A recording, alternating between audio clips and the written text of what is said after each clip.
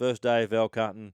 We've seen 13 bulls, and we've got, me personally, I've got another 4 weeks of hunting elk. And the fellas that are with us, the other 3 fellas, they've got another 12 days of hunting elk. We just thought we'd hit the jackpot.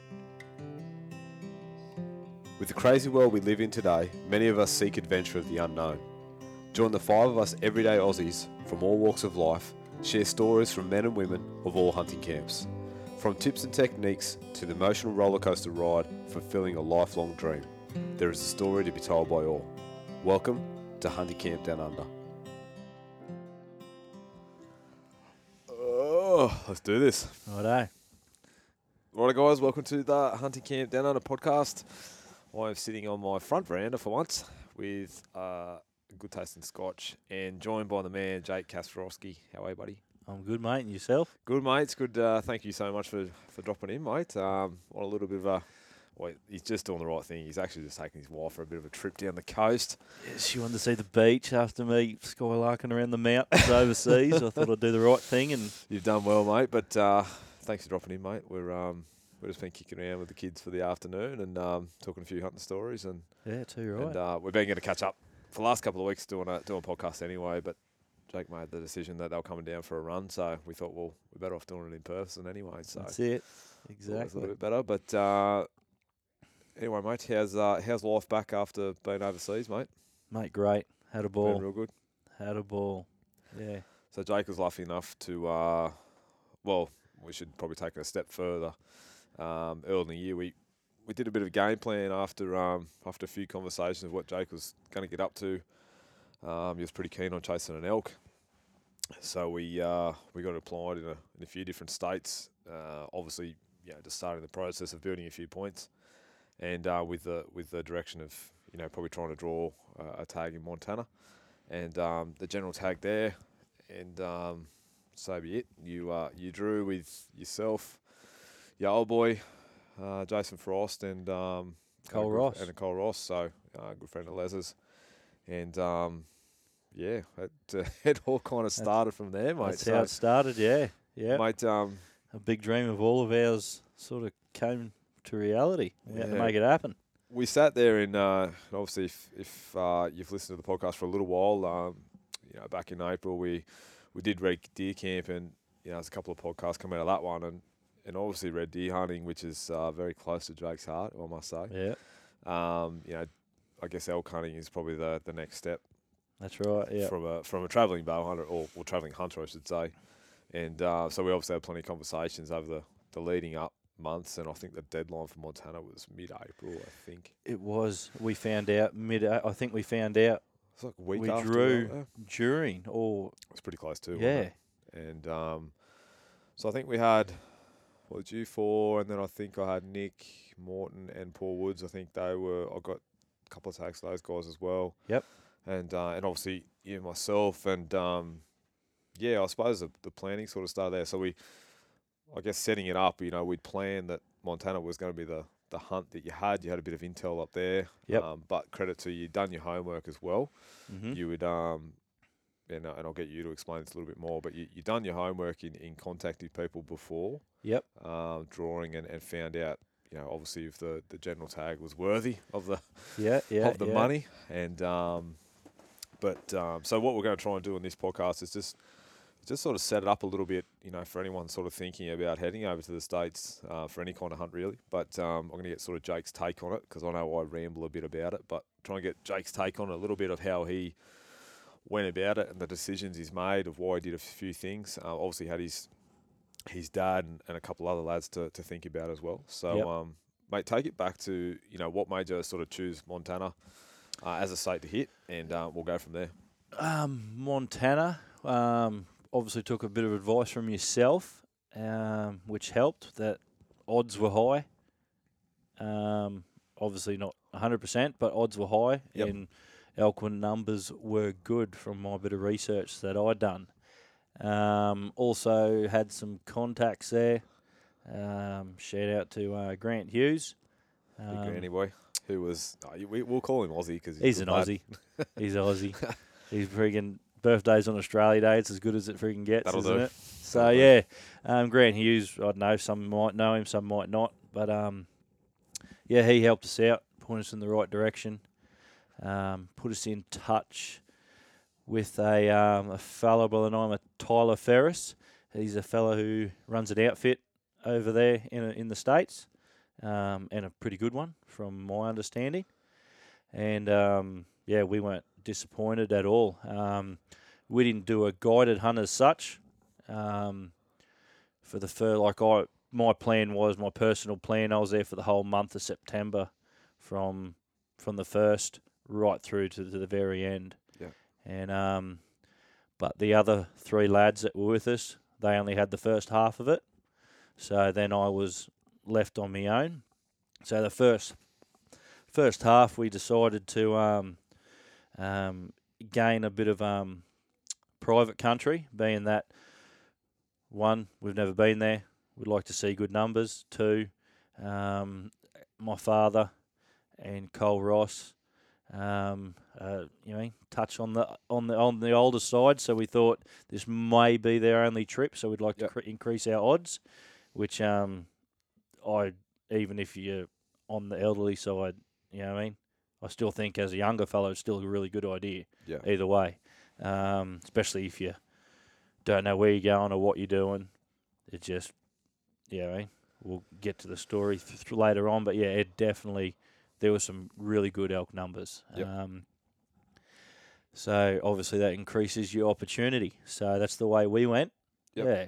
So, and then for the second part of my trip, after the lads left, I went and did the public land, which is open to anyone who has a tag in their hand, which is pretty crazy, unreal. Like, what they have over there is, very special. Yep. And I think they're very, very lucky. So taking it back to, obviously you made the contact with Tyler. Was there any sort of, and as I said, I want to try to break this down as much as we can, but was there any kind of questions that you asked Tyler? Obviously you guys become, pretty good buddies throughout the process of it. What was some of the things that allowed you to make the decision that that's where you wanted to go? So setting it up, pretty much you had 20,000 odd acres of private country. Yep. Backing onto to public country. Yep. The idea of that is that you have the 20,000 acres to yourself. Yep. But secondly, you had a cabin, all that kind of stuff to I guess help in the way of logistics. Yeah.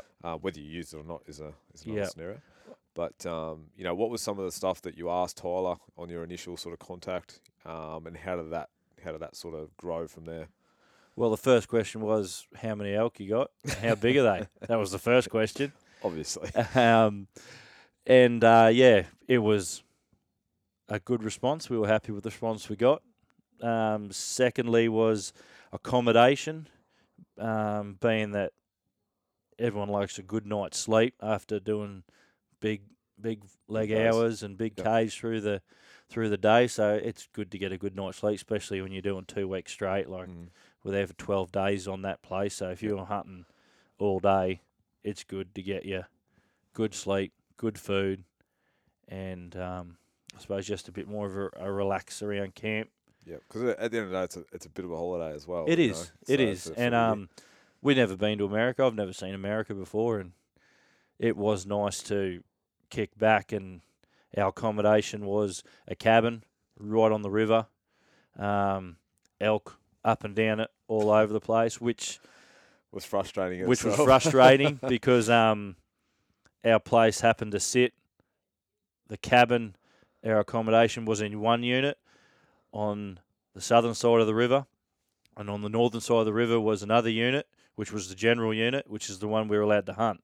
So, and it was as if the elk knew. Yeah, they do. It was. Yep. It was frustrating at one point, but then I suppose just reality you got to get used to over there, and I suppose that's why they have what they got by having certain areas restricted, looked after. And then other areas not so restricted. Yep. So the elk can beat elk, which is a pretty good thing. Definitely. So that was obviously another thing was righto. this is where we're going to be hunting. Then we reached out and said, where are we flying to? What's the plan? So our first initial plan was we flew to Washington, and then because we had friends there, we caught up and said g'day, and then from there it was to elk camp, about a 5-hour drive across the top of Idaho, and then through a bit of Montana into where we were hunting. Yeah, you're on the western side of Montana, yeah. That is correct. Yep. Yes, that is correct. That's about all the questions. Also, I let him know that we had a deer permit as well. Yep. So give people a little bit of background. When you apply for Montana, you can actually apply for the general tag. It's what they call a big game combo. So as you draw your elk tag, you also draw a deer tag as well, which is valid for a single mule deer or a single whitetail. Can't be both, but it is a pretty good way of I guess giving you your options, because there's been a few times where hunting elk there and you see a good deer, it is valid for that. So. Yeah, but it's some where we were hunting elk in a general elk unit, it was a special draw mule deer unit, yep. so that was a little that was frustrating at one point, but it is what it is. Yep. And but that's not to say we didn't have good opportunities on mule deer elsewhere, which we'll get to. And then I was also drew a antelope tag. Yep. So the antelope tag, for those who use the service or use any other kind of service, you'll notice that applying for the states is not just a single press the button and you've applied for everything. It goes every different month's got different states, species. So the antelope stuff comes in a little bit later. So the best thing is, I knew that Jake had drawn obviously his elk tag, and I'm like, pretty much simple. You might as well, for $200, you might as well have an antelope tag in your pocket as well, which turned out to be unreal. Yeah. So they're not too bad to draw over there. So Jake pretty much went over pretty well armed, if I can say that, as far as tags go. Yep. And it was a matter of, because he had the time, had the month, versus the other guys only having a couple of weeks, we held back on those guys. Exactly. Well, that was their choice. Yep. Yourself. Shout out to Craig too. Craig was the man who made these tags happen. So if you want some, get in touch with Craig. But anyway, back to it. Yeah, I had an antelope tag as well, which was real handy because we had a couple of days early in the season. I'm not sure if you want to get to that part of it rip now. Into it. We might as well rip into it. Righto. So all the questions, I suppose, talk to your outfitter or talk to your mate or do your own homework. And we'll touch on that a little bit again anyway. But the antelope, that kind of set the platform for the trip, didn't it? It did. It did. That again, I spoke to our man over there, Tyler, and he said, well, you got a few days up your sleeve, because our plan was originally to just have a look around for a few days. Like, we got there on the 1st of September. Yep. And opening elk season wasn't open until the 7th of September. So we had 6 or so days, 6-7 days up our sleeve. So Tyler reached out to a mate further to the east, northeast of Montana, and said, look, I've got a couple of Aussies coming your way. Can you point them in the right direction? Which they did. We scooted over there. We had a couple of days look around Montana. Spent too much money. Yeah, went to Cabela's, did the whole thing, and we didn't spend a lot of money because most of our stuff that we had here, that we had, just slipped straight in. So you did the tourist thing, and I think the taxidermy is what. That's pretty cool, isn't it? Like, they put their heart and soul into it over there, and it's pretty special. But anyway, a couple of days up our sleeve, so we whipped over to the east. Met the fella who was helping us there, pointing us in the right direction, and showed us how to use that OnX stuff and where the public was, where the private was, and which is an amazing friggin' thing. Without that, a whole nother rabbit warren. Mate, it's unreal that stuff. Anyway, showed us where some good spots are, and pretty much left us to our device. Yep. So we spent a day spotting stalking. which isn't. I wouldn't. It's a tough challenge. It's definitely doable, but make sure you get a bit of time up your sleeve for the spot and stalk because we had numerous opportunities. You know what I mean? We probably got eight or nine stalks on some good bucks. Bucks they call them, don't they? Yep. Good antelope bucks, and to get to that 80's easy, 80 metres, 80 yards, and it's just that 50 under. Yep, trying to get to that 50 is the tricky bit. So they act. Funny thing about antelope, and obviously we don't get to have any experience with them, but they act very dumb. Very dumb. They're inquisitive but smart. But they're a really weird animal. Oh, they're strange. They're different. You know, you just think this thing is just going to walk over the top of me. Yep. Which you do see. Yep. But then they can just flip on a dime and know you're there.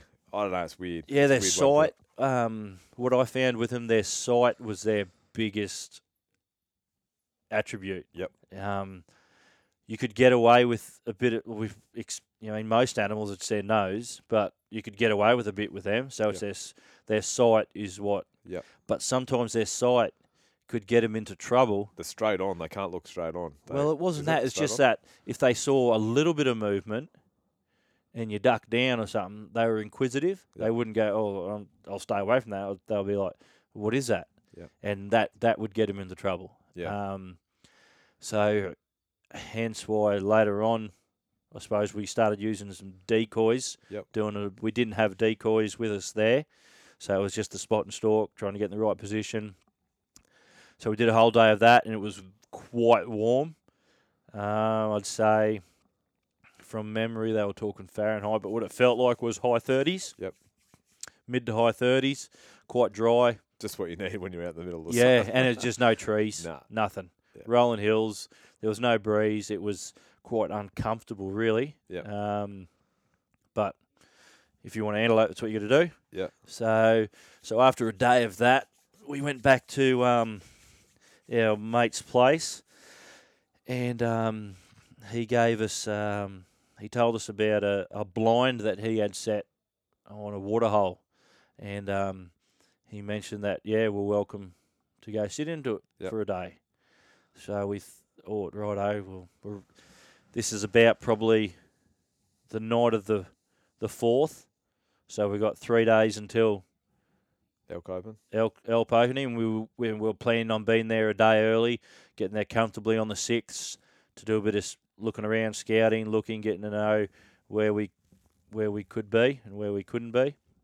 So we thought, righto, I've never sat in a blind or in a tree stand or anything like that, so I thought he thought that was our best chances if you could sit out the day and put up with the heat.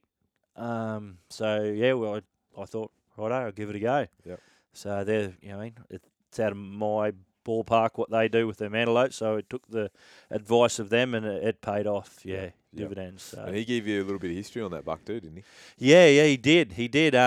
He told us in that particular area there was a handful of other bucks, but there was one particular buck that he missed a couple of times himself, and I'm not sure if it's him that wounded it or someone else maybe wounded it, but he had a bit of a limp as well. So there was a bit of a story behind him, and they sort of all had a bit of a joke. Oh yeah, if you might get to see him if you're lucky, and thinking because there was plenty of other antelope in the area. Yeah, and back to that. So first thing in the morning, we get there an hour before daylight. They drop me off. I have my little Esky igloo cooler thing with sandwiches and all my food to sit out for the day as long as I could. And you're well organised, mate. Yeah. No, it was because you're there all day. Like you got to eat. Even though you're not doing much. Like by 10 o'clock, I was in my underwear. Yeah. Like hot as shit. It was hot. There was no breeze, and you're in a black. It's a very thick canvas. Stuff, so there's no breeze coming through. It's very brutal, quite uncomfortable, and so by 10 o'clock I was sitting there in my jocks. Yep. And Anyway, long story short, we had come daylight, or before daylight, I could hear. We're in a good elk area, and that area there is, you might know more than me, I think, a top. Like we're starting to get towards the breaks where we were. You're starting to get into limit entry stuff. Yeah, limited. So the chance of seeing good elk is high. yeah, but one, the season wasn't open. Two, our general tags for elk wasn't good for that area. So they said, oh, you might see a couple of elk. So anyway, and well, before daylight, I could hear clashing and banging, and you could hear antlers touching, and anyway, daylight comes, and I'm not sure if I've seen a couple of people seen some photos, and I've got some big elk. Well, I consider them big elk.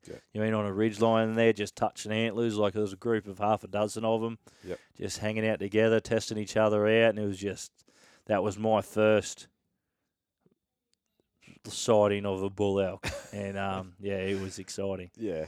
It was exciting, and they come straight down towards the water. They didn't come to the water where the blind was, but they walked past and fed, and I got to watch them for a few hours and sort of forgot about the reason I was there for an antelope at the time. That's understandable. It was great to see them, so they've wandered off over the hill. So it's been probably an hour or so after daylight now, and started to see a couple of antelope, and but they just kept walking past and past, like at a couple 100 metres, and it was quite frustrating because they just told me numerous times, because they knew that we've grown up spotting stalking and do not get out of the blind, and it was extremely hard to do. So, yeah.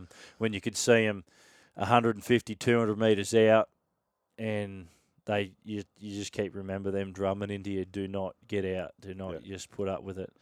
And I had to fight it a few times, but eventually, probably around, would have been about 10 o'clock or 9 o'clock, a few hours into it, I seen this nice, quite respectable buck, probably about 200 metres out, limping across the paddock. And I just remember them saying, there's this buck out there that a few fellas had a couple of cracks at. Yeah. And there he's limping. I'm thinking, yeah, righto. And he looked pretty good through the binoculars, and took a few photos of him, and he just walked straight past me and off into the distance. And it would have been another 5 hours after that. Oh, shit. I reckon. Well, we were there daylight, and I didn't shoot my buck until 4:15, I think it was. Yeah. So it was good 11 hours or so in the blind, and hot and uncomfortable, and you're sweating. And anyway, it would have been, I reckon, 3:30 or so in the same direction where that limpy buck was. He was actually tailing a couple of does.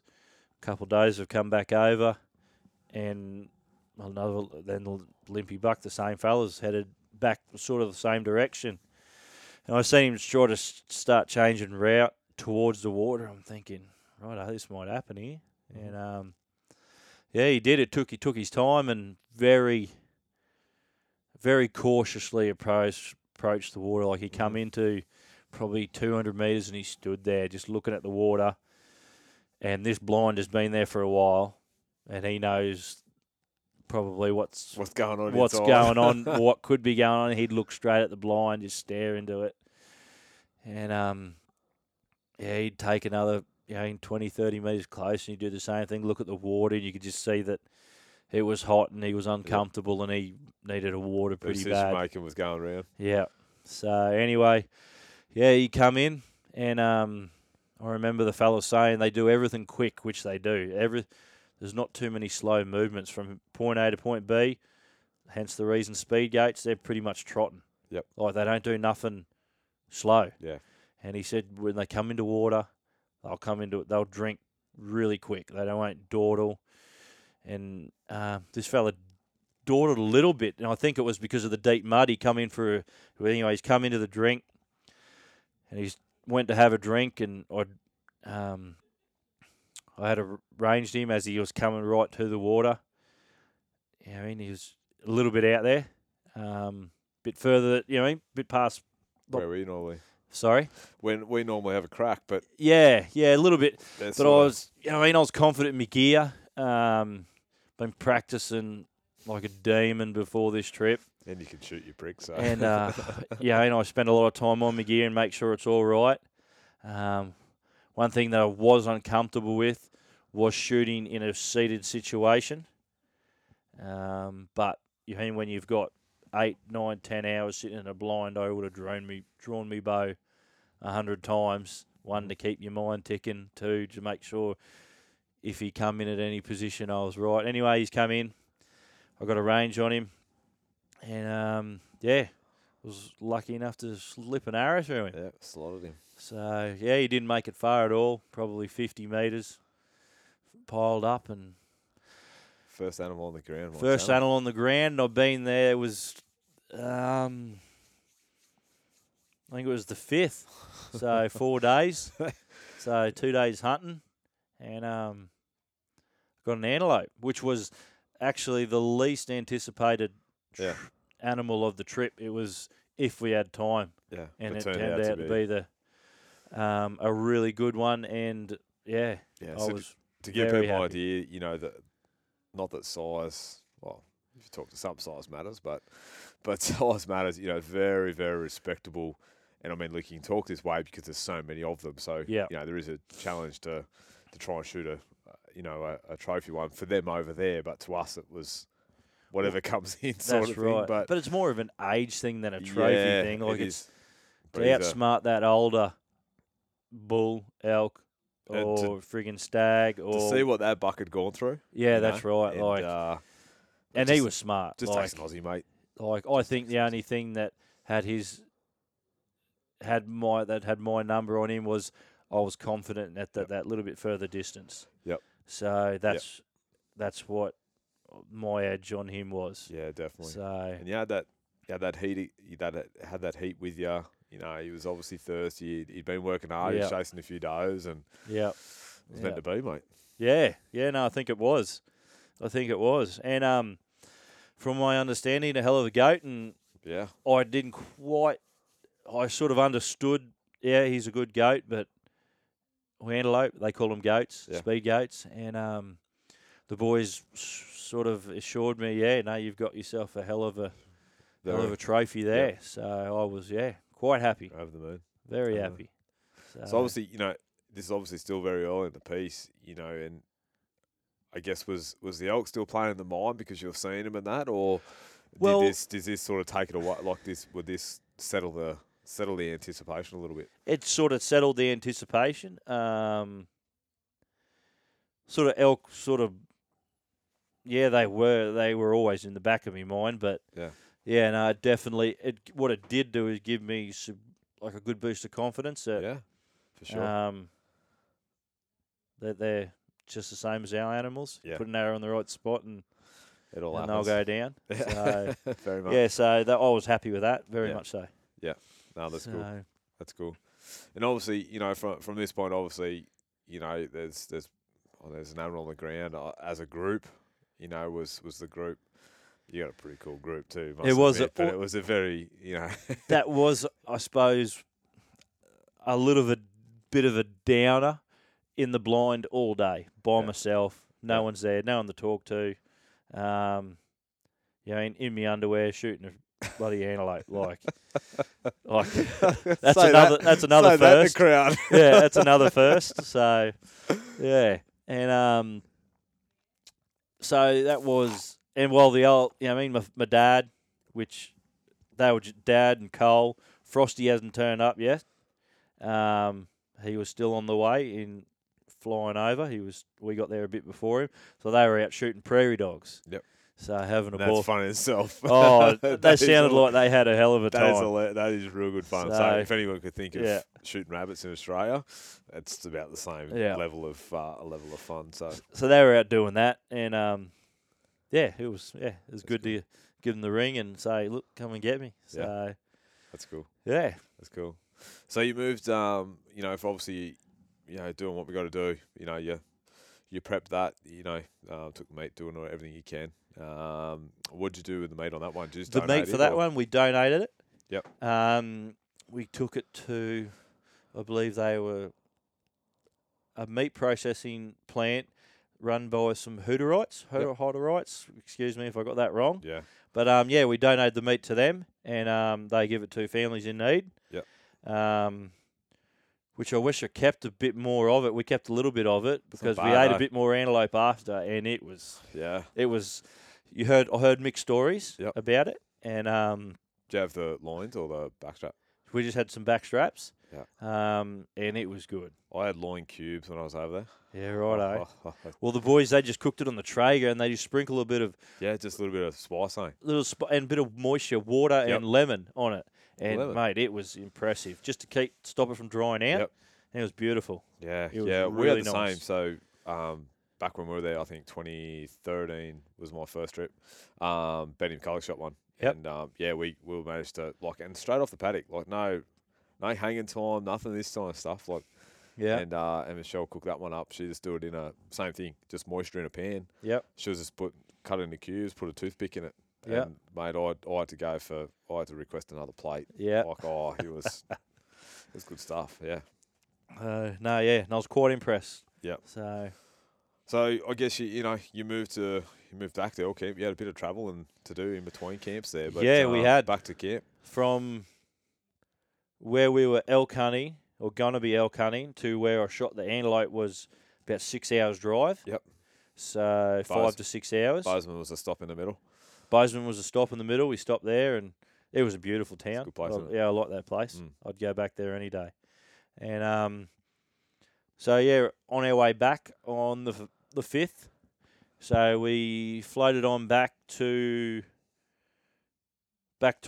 towards Missoula. Yep. We were hunting about an hour out of Missoula, hunting elk. Yep. So we got to camp there on the 5th that night. Got out everything we needed to do, get comfortable. In the morning on the 6th, so the day before opening, we went for a bit of a scout, drive around, had a look. To be honest, didn't see a lot. And we started to, I think no one really said anything, but we were starting to think, we done the right thing here by paying a few extra dollars for some private ground. And anyway, so about 10, 11 o'clock, we darted back off into town, get the last few things that we thought we needed. Another 700 elk reeds from all different manufacturers to make sure we got it right. Got to sound like an elk. So, went back into there. Caught up with, went to the local archery shop. Yep. Got some boots and, Various things. Sorry? Various things. Yep. Yep. So, Yep. and then headed back and went for a little scout again in the afternoon. Again, not a lot. We Yep. saw a small bull and a couple cows.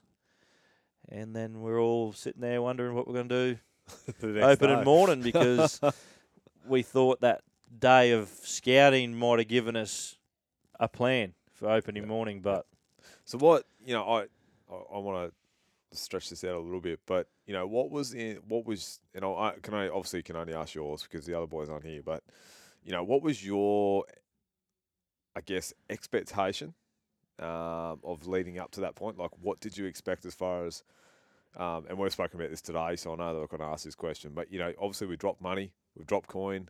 What was your expectation? You had that little bit of a private ground. Did you expect to see elk on that first scouting session? definitely. What was the feeling when you didn't? Yep. And sort of just try and set us in how, if we were sitting in camp with you that day, Yep. what would we be hearing? Our bit of scouting admittedly wasn't boots on the ground hiking. Our bit of scouting on the 6th, the day before opener, was driving the truck to a glass point and have a look. Yep. Our block was semi-heavily timbered, quite timbered. So Was it just like a broken up? Excuse me, I just had some scotch, but was it like a broken up meadows? Thick No, country, it nothing of was that. trees from one, Oof. from one That is side to tough. the other. That is tough. Some small. Their bush isn't like our bush. No, just different. their bush, even though it looks thick on Google Earth and from a distance, isn't like ours. Even the bush that we were in anyway, their thicker bush wasn't like our thick bush. Yeah. No doubt there is some thick bush like that over there, but where we were, you could comfortably walk Through it. all their terrain. Yeah, it's kind of got no undercover. Yeah, that's exactly right. So if I you could just say that. took you our can't grass into it, Yep. but once you get in it, Yep. you kind of can look up under it. Exactly right. You take away all the blackberries, lantana. It's clean And- country. It's Yep. probably the better way to look. Yeah. Is what's over there. Yeah. Where we were anyway. So yeah, first day before opener, we're going over there, expecting to be literally not beating elk off with the stick, but you hear the stories, Yeah. people saying there is so much difference between private and public. Yeah. Listening to numerous podcasts, never been there. And that's what we had in our head. That's the seed we had planted. So that's what we try to set ourselves up to do. Yep. To be beating elk off with a stick. But by the night before opener, we were sort of a little bit dumbfounded. Yep. Thinking, not having a plan going into opening morning. So I've been in that position with you with Red Deer, so I know how you're feeling. Again, it didn't concern me because You scratch your head a little bit. Yeah. And another thing was didn't hear any bugles. Yeah. So What date was it? it's the 6th. Yep. So you're starting to expect to hear something. Hoping again. Hoping's probably another word. Yeah. Again, we don't know. We're green at this. So, and being that we weren't guided, it's not like we had someone there saying, it's all right, fellas, I know where they are. Yeah. You know what I mean? Like it Yeah. was, righto, you're on your own, boys. So, Yep. Good luck. yeah. So I suppose we get to open in the morning or what? Righto. Ben. Didn't sleep, but he's open in the morning. Yeah. So, open in the morning, we get up. We drive halfway up this quite large face, and there's a hell of a lot of country above us. It's like where we were, the bottom of the valleys was about 5,000 feet. Yeah. And the top of the highest point of this place was about 7, 8 from memory. Mm-hmm. So not a huge. What's about 2,000 feet? Yeah, about that. Yep. Yeah. Yep. So Good enough. decent, but not massive. Mm-hmm. So we've driven up halfway up this face and pulled up and started walking where we were told there's a good bench up here worth looking at. Yep. So we pulled up, started walking. It's an hour before daylight. We only walked 100 metres from the truck and I could see this white thing glowing in front of us. Nice big cast, cracking big cast, big 6, and that perked us up. Yeah, definitely. Yeah, because where we were headed, we've just picked up a big 6, and I was pretty happy. And That's so it was me, Dad, and Frosty on the first walk, and so we picked up the cast, walked another K or 2, and got to the edge of this big bench, which we were told was a good area. So we've pulled up and daylight's just starting to crack. So we've pulled up, bit of a hike, we're all not buggered, but you know what I mean? You're blowing. You're blowing. So you want to get a bit of wind and still trying to work out what's going on. And so we all pull up and take our packs off and everyone's gear's spread out all over the place. And anyway, just starting to get now, waiting for a bit more light to come. And I say to Frosty, I said, hey, have a bit of a bugle, mate. Let's just see what happens. So anyway, Frosty had a bugle, and before the end of the bugle, as he was stopping, we could hear something stomping through the bush. And at first we were, what's going on? A little bit dumbfounded. I didn't take my bow the first day. Didn't take it. There's three of us and two other fellas had a bow, so there's no point in three of us. And anyway, yeah, we had a good 6 point just run straight up to us. None of us were ready. None of us prepared. Took us all by surprise, and he had another smaller bull behind him. We couldn't quite get a real good eye on him, but he was smaller than the bigger bull, and he's pulled up at 40 metres, standing there. And Dad's the only one who was half ready. He still had his bow closest to him, so he's knocked an arrow, and by the time he could, before he could draw, and his bull's wheeled around and headed back up the hill. So we've all just had a bit of a laugh to ourselves, looking at each other, dumbfounded, thinking, I wish I was a fly on the tree that day. From the day before, not seeing much, to the first 15 minutes of daylight. And this is your first bow in hand part, like elk hunt in your life too. Like exactly. I think we've got to probably set that scene a little bit as well, if that makes sense. Like if we were ready and prepared, we would have had an elk with an arrow in it. We're talking childhood dreams set up, like straight away. And being unprepared and not expecting what was about to happen. Yeah, we let our first opportunity just run off into the bush. So from there, it ended up being a cracking day, and we saw a total of, I think from memory, 12 or 13 bulls that morning in a small area, or would I say small, in a couple thousand acre, in hillside. Yep. And there were bulls everywhere. They weren't bugling going off their chops. Yep, it's a bit arse at all. But they would answer to a bugle, and they would come into a cow call. Yep. So to give people an idea, they're setting up here and now. Getting ready. They're seeing what's going on. Yep. So, from there, we had numerous, and from there that set all of a sudden a precedent that from that first bull, which is a good bull, like I'm no expert, let's just say a 300-inch bull, like good double six, something that all of us were happy to shoot.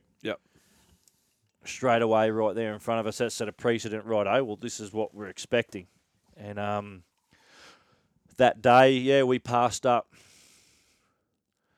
The three bulls that we wanted to shoot didn't get a crack at, or didn't pan out, and then we passed up numerous young six points, young double fives, raghorns, all that sort of thing. Yep. I don't want to jump in that too early, but is that something? You don't have to answer me at this point, but at that point, did you regret that decision? Me personally, no. Yep. I think a couple of other fellas in the group, yes. May have, yep. It's a hard one.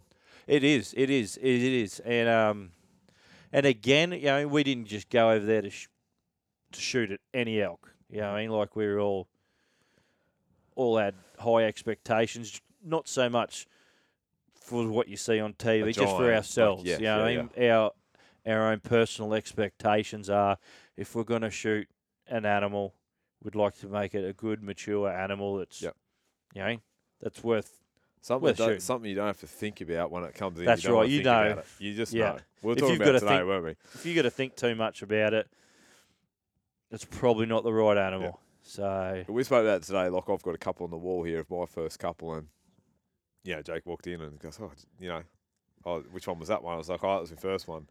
In all honesty, I probably wouldn't have shot my first one now, but I did not. I don't even think I looked at it when I slammed that thing to start. That's right.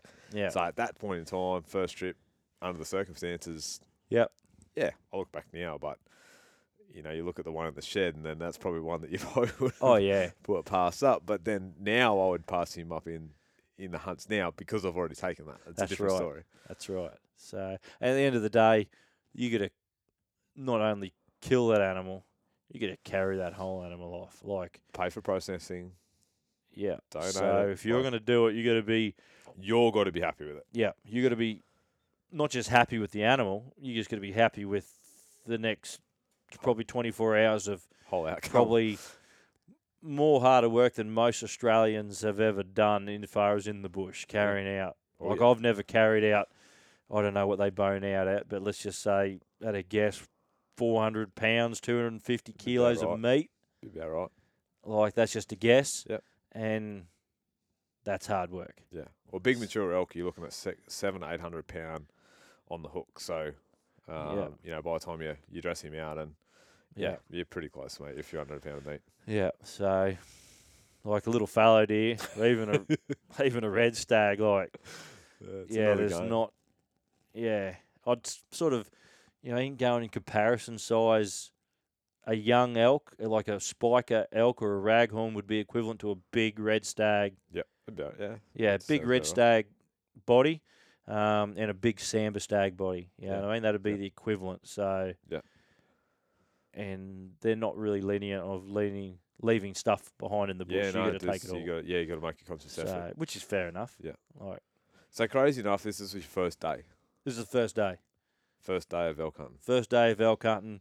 We've seen 13 bulls, and we've got me personally. I've got another 4 weeks of hunting elk. Yeah, that's hard. And the fellas that are with us, the other 3 fellas, they've got another 12 days of hunting elk. Yep. So, yeah, we've just been. Yeah. We just thought we hit the jackpot. Yeah. So, So And- how did it go from there? Obviously, you got response and that kind of thing, but what did the next few days hold? Was there chances, or it just went quiet? we got every single day. We got opportunities and chances on reasonable elk. Yep. When I say reasonable, and a handy good 5.5, handy 6.5, that sort of thing. Yep. They got quieter. It got warmer. The Yep. weather got quite Yeah, warm. it did. It went shit. We had It's meant to go the other way. yeah, like we had quite the opening. This on the 6th, the day before, we had a good storm come through, and it got quite cool. Yep. And on the 7th, the opening day, it was quite cool as well. Mm-hmm. And sort of that afternoon warmed up. That afternoon was quite slow. Again, we did see elk. Once we worked out where they are now. Yep. Where we should be to be in on them. And for the next couple of days, we thought, righto, we've got quite a bit of time here. Let's not just after the morning we had, and we saw one quite exceptional bull on the opening morning, like a big bull, Yep. like big 6-point, and that any one of us would have been happy to take. It came close, Mhm. but we didn't get an opportunity at him. Long story short, he was raking a tree. So we snuck in on him, and before You can stretch this one out. It's a good story. well, righto, sort of towards the end of the morning, about 9:00ish, we've had quite a good rat, and we're pulling up. We're having a bite to eat, me, Dad, and Frosty, and we could hear an elk above us, a bull elk, and he was not bugling loud, but just loud enough to hear him, and he was. He's starting two- to get worked out. Yeah, and that's another thing that actually surprised me, that you had to be, I don't know if it was just the experience that I had, that how close you have to actually be to them to hear them. Yep. So you hear him on the DVDs screaming, and you think you can hear him from 17 ridges away. No, No, they're actually, when you do hear them, they're actually not far away. no. They're a bit different to a red. A red carries a lot further. Yeah, I personally think. from my, unless it's the right wind and everything, if you could hear an elk, they were generally within 500 metres. Yeah. In that hilly country where we were. Yeah. So anyway, we could hear an elk above us having a bugle, and it was very tinny-ish and it didn't sound very appetising, Yeah. It didn't. So we're sitting there having a sandwich, and he kept bugling, and then we heard an animal raking, and we thought, righto, well, we're sitting here, let's just, me and Dad, you poke up there. Frosty was going to have a rake on the tree, and we'll poke up and just have a look at him, just see what he is. Anyway, so we snuck up, and walked straight up this game trail. Wind was beautiful. Everything was perfect. And didn't have high expectations for what we think we're going to see. We're thinking we're going to see a small one. Anyway, poke up this game trail. Got sighted some cows. Yeah, 1 out of 3. Yeah, done well. cows, hinds. Anyway, so female. yeah, some Hey, female elk. We'll get in trouble for that. got sighted some female elk, and they were probably 50, 60 metres through the timber up in front of us, and sort of feeding across us on a 45 down towards us. And we snuck up quite easily, really. We got away with stuff. I don't know if it was because it was opening morning. We got away with stuff that I didn't think we would get away with in the Australian bush. Yep. Not taking it away from elk at No. all, but Was that more of a noise thing, you reckon? Because they're freaking we were super quiet. Like They're it was freaking loud. Yeah, we were quiet. Yeah. They couldn't hear us. It was more of a visual thing. A couple of times they looked at us. I don't know if it was the camo pattern or what, but yeah, a couple of times they looked at us and You thought, we shit, stopped. I should have been caught there. Hey, yeah, we think, they should have acted differently. Yeah, gotcha. And I only put it down to opening morning. Yeah. That for the last Haven't been pressured. 10 months, no one's been bothering them. Yeah. Yeah, And for sure. yeah, they just turned not a blind eye to it. Just they sort of didn't ignore you. That's not quite right, but Yeah, there's something I quite think right. it's I'll right. just walk away this direction. yeah, probably go there now. Yeah. And anyway, we could hear this fella having a rake up the top still above him. Anyway, about half a dozen does, cows, have walked past us, round the corner, out of the way, and we're thinking in at 30 yards, 30 metres, Yeah, at a little gully going across. perfect. Like we're thinking, yeah, righto, money here, that this elk is going to be thinking, righto, where are me girls gone, and poke on down the ridge. We waited for a while, nothing. Like we could hear him still raking up there, and we're thinking, well, let's just punch it straight up there. You know, just see how close we can get. And he's probably 50 metres away through the timber. And we snuck up and got, I reckon, sub 20 metres. And I've spotted the elk through the thicker underbrush, just raking a sapling, and couldn't get a clear view of him. Could see antler, could see a good portion of his neck and a bit of shoulder and quite a bit of rump. And was trying to point it out to Dad because Dad had a bow, I didn't. And for the time he realised where it was and the angle and if he could or could not get a shot in. You know, and old mate stopped, thought things weren't quite right, and he turned around and just walked into the little clearing there, and he was a quite impressive animal. Like, from something that we didn't think much of, yeah, he was an impressive animal. They're hard to see in that scrub. For a big animal, They are freaking hard to find. I was impressed. Yeah. So You see them, but then you got to look twice. You're like, oh yeah, nah. Oh, hang on. the grass, the yellow grass is exactly the same colour as their it is, body. isn't it? Yeah. And then they got this dark mane, which is the same as all the trees around there. Like, I suppose everything is that So colour for a blended in. reason, no matter what it is. Yeah. And he stepped out at sub 20, and just as bow hunters, you need that more than a split second to make it happen. It's not going to happen. And by the time he stepped out, he's looked at us. Time we gathered our thoughts, he didn't feel comfortable and trotted on up the hill and pulled up at 60, 70 metres and stood there, look at us, gave us one quick look and See ya. threw his antlers around a bit and just to give us a bit of tease and walked away. And so that's opening morning. And we've seen, and then another good bull, which we had a glimpse of walking through the timber, which we never saw again that day. Yeah. And so we've seen 3 thumper bulls. So what's your thought? Like, you've obviously come back to camp that night. You've regrouped. Yeah. What's the feeling in camp at that point? Yeah, we're all on a high. Yep. Yeah. We're all, from the day before, thinking, where have we gone wrong to?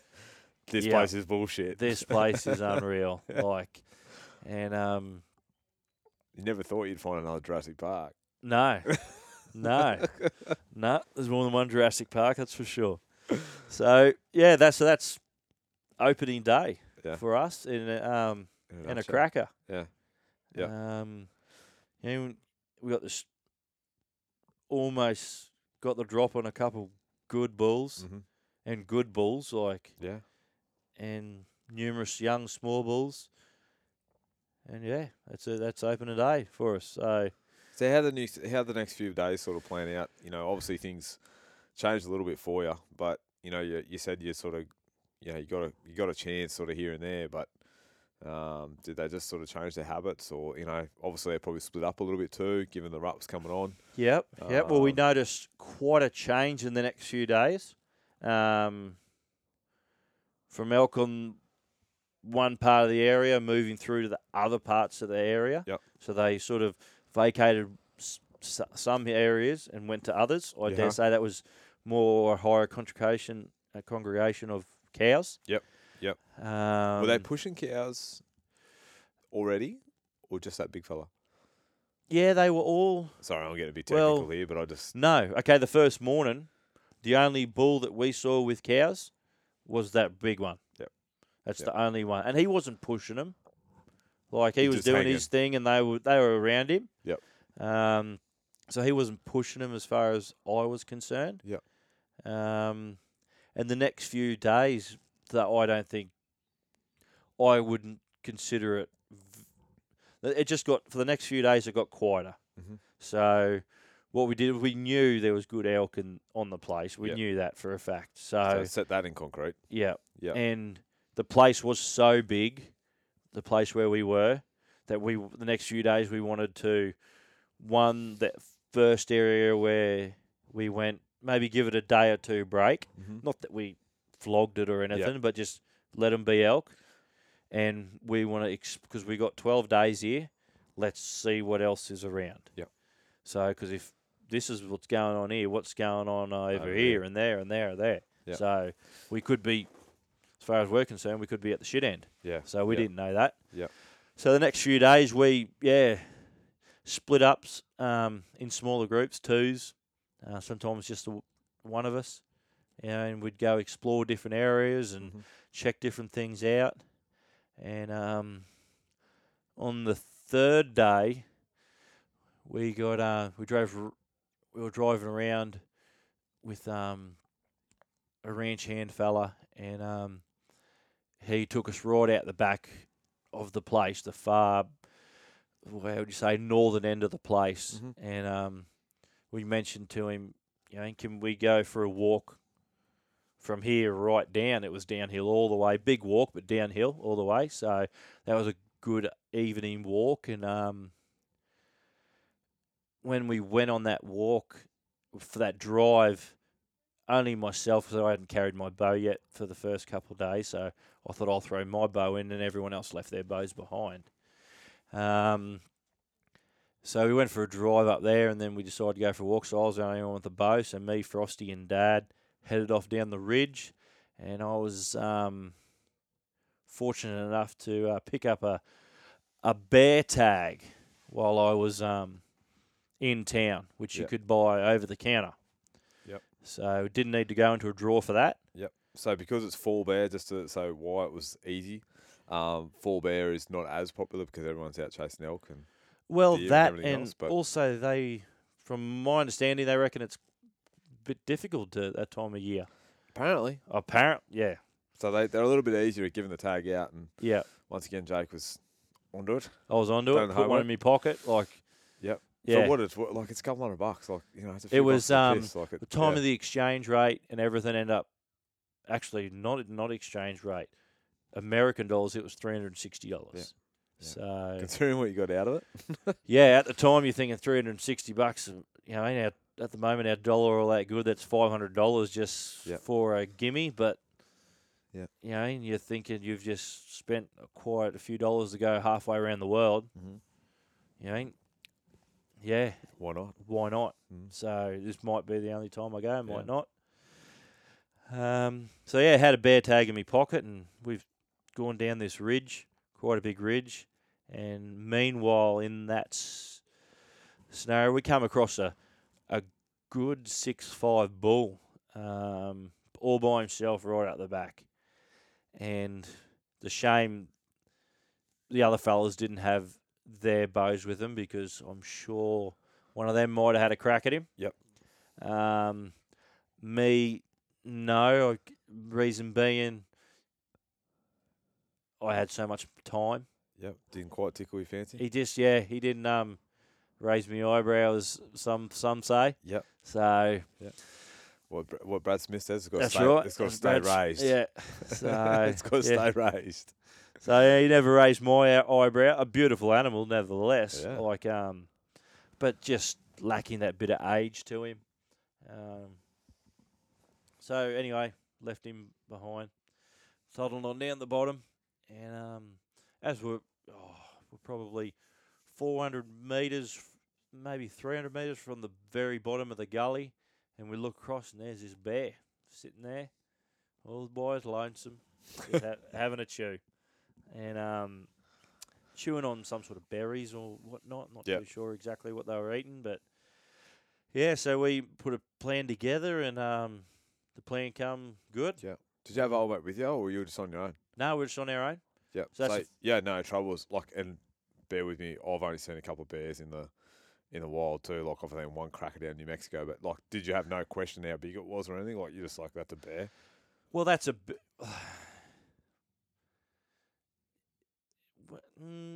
We watched it for a while, and we looked at it, and again, never seen a bear. Yeah, I know. They're not the easiest to judge, I hear. And again, from numerous information you've read and listened to, you try to put everything together, and we could tell it wasn't a giant bear. Yeah. But it wasn't a small But you're in bear. Montana. I'm sure they've got big bears there too, but they're not. Yeah. And And like a brown bear or grizzly. I knew that one thing, but yeah, he raised my eyebrow. Yep. So That'll do. so I just remember everyone saying, if you get a chance at a bear, take it. Yeah, righto. Yep. That was the. They said if you see a bear in the next 12 days, might be the only bear you see. Yeah, righto. So that was another thing, and also the cockies had quite a few problems with them eating calves at the time there. Yeah. And I wanted to eat a bear. I wanted to try one. Yeah. So off we went, made a plan. Everything went perfect. Snuck right in on it, right until that last few meters, wind switch. Yeah, we were sub 20, well and truly sub 20. And wind changed a bit, and it poked out to about 40 and then pulled up. And that you shouldn't have pulled up. Yeah, he shouldn't have pulled up. He just pulled up for that second little look, and I was already Johnny on the spot, and I was I had an arrow already knocked.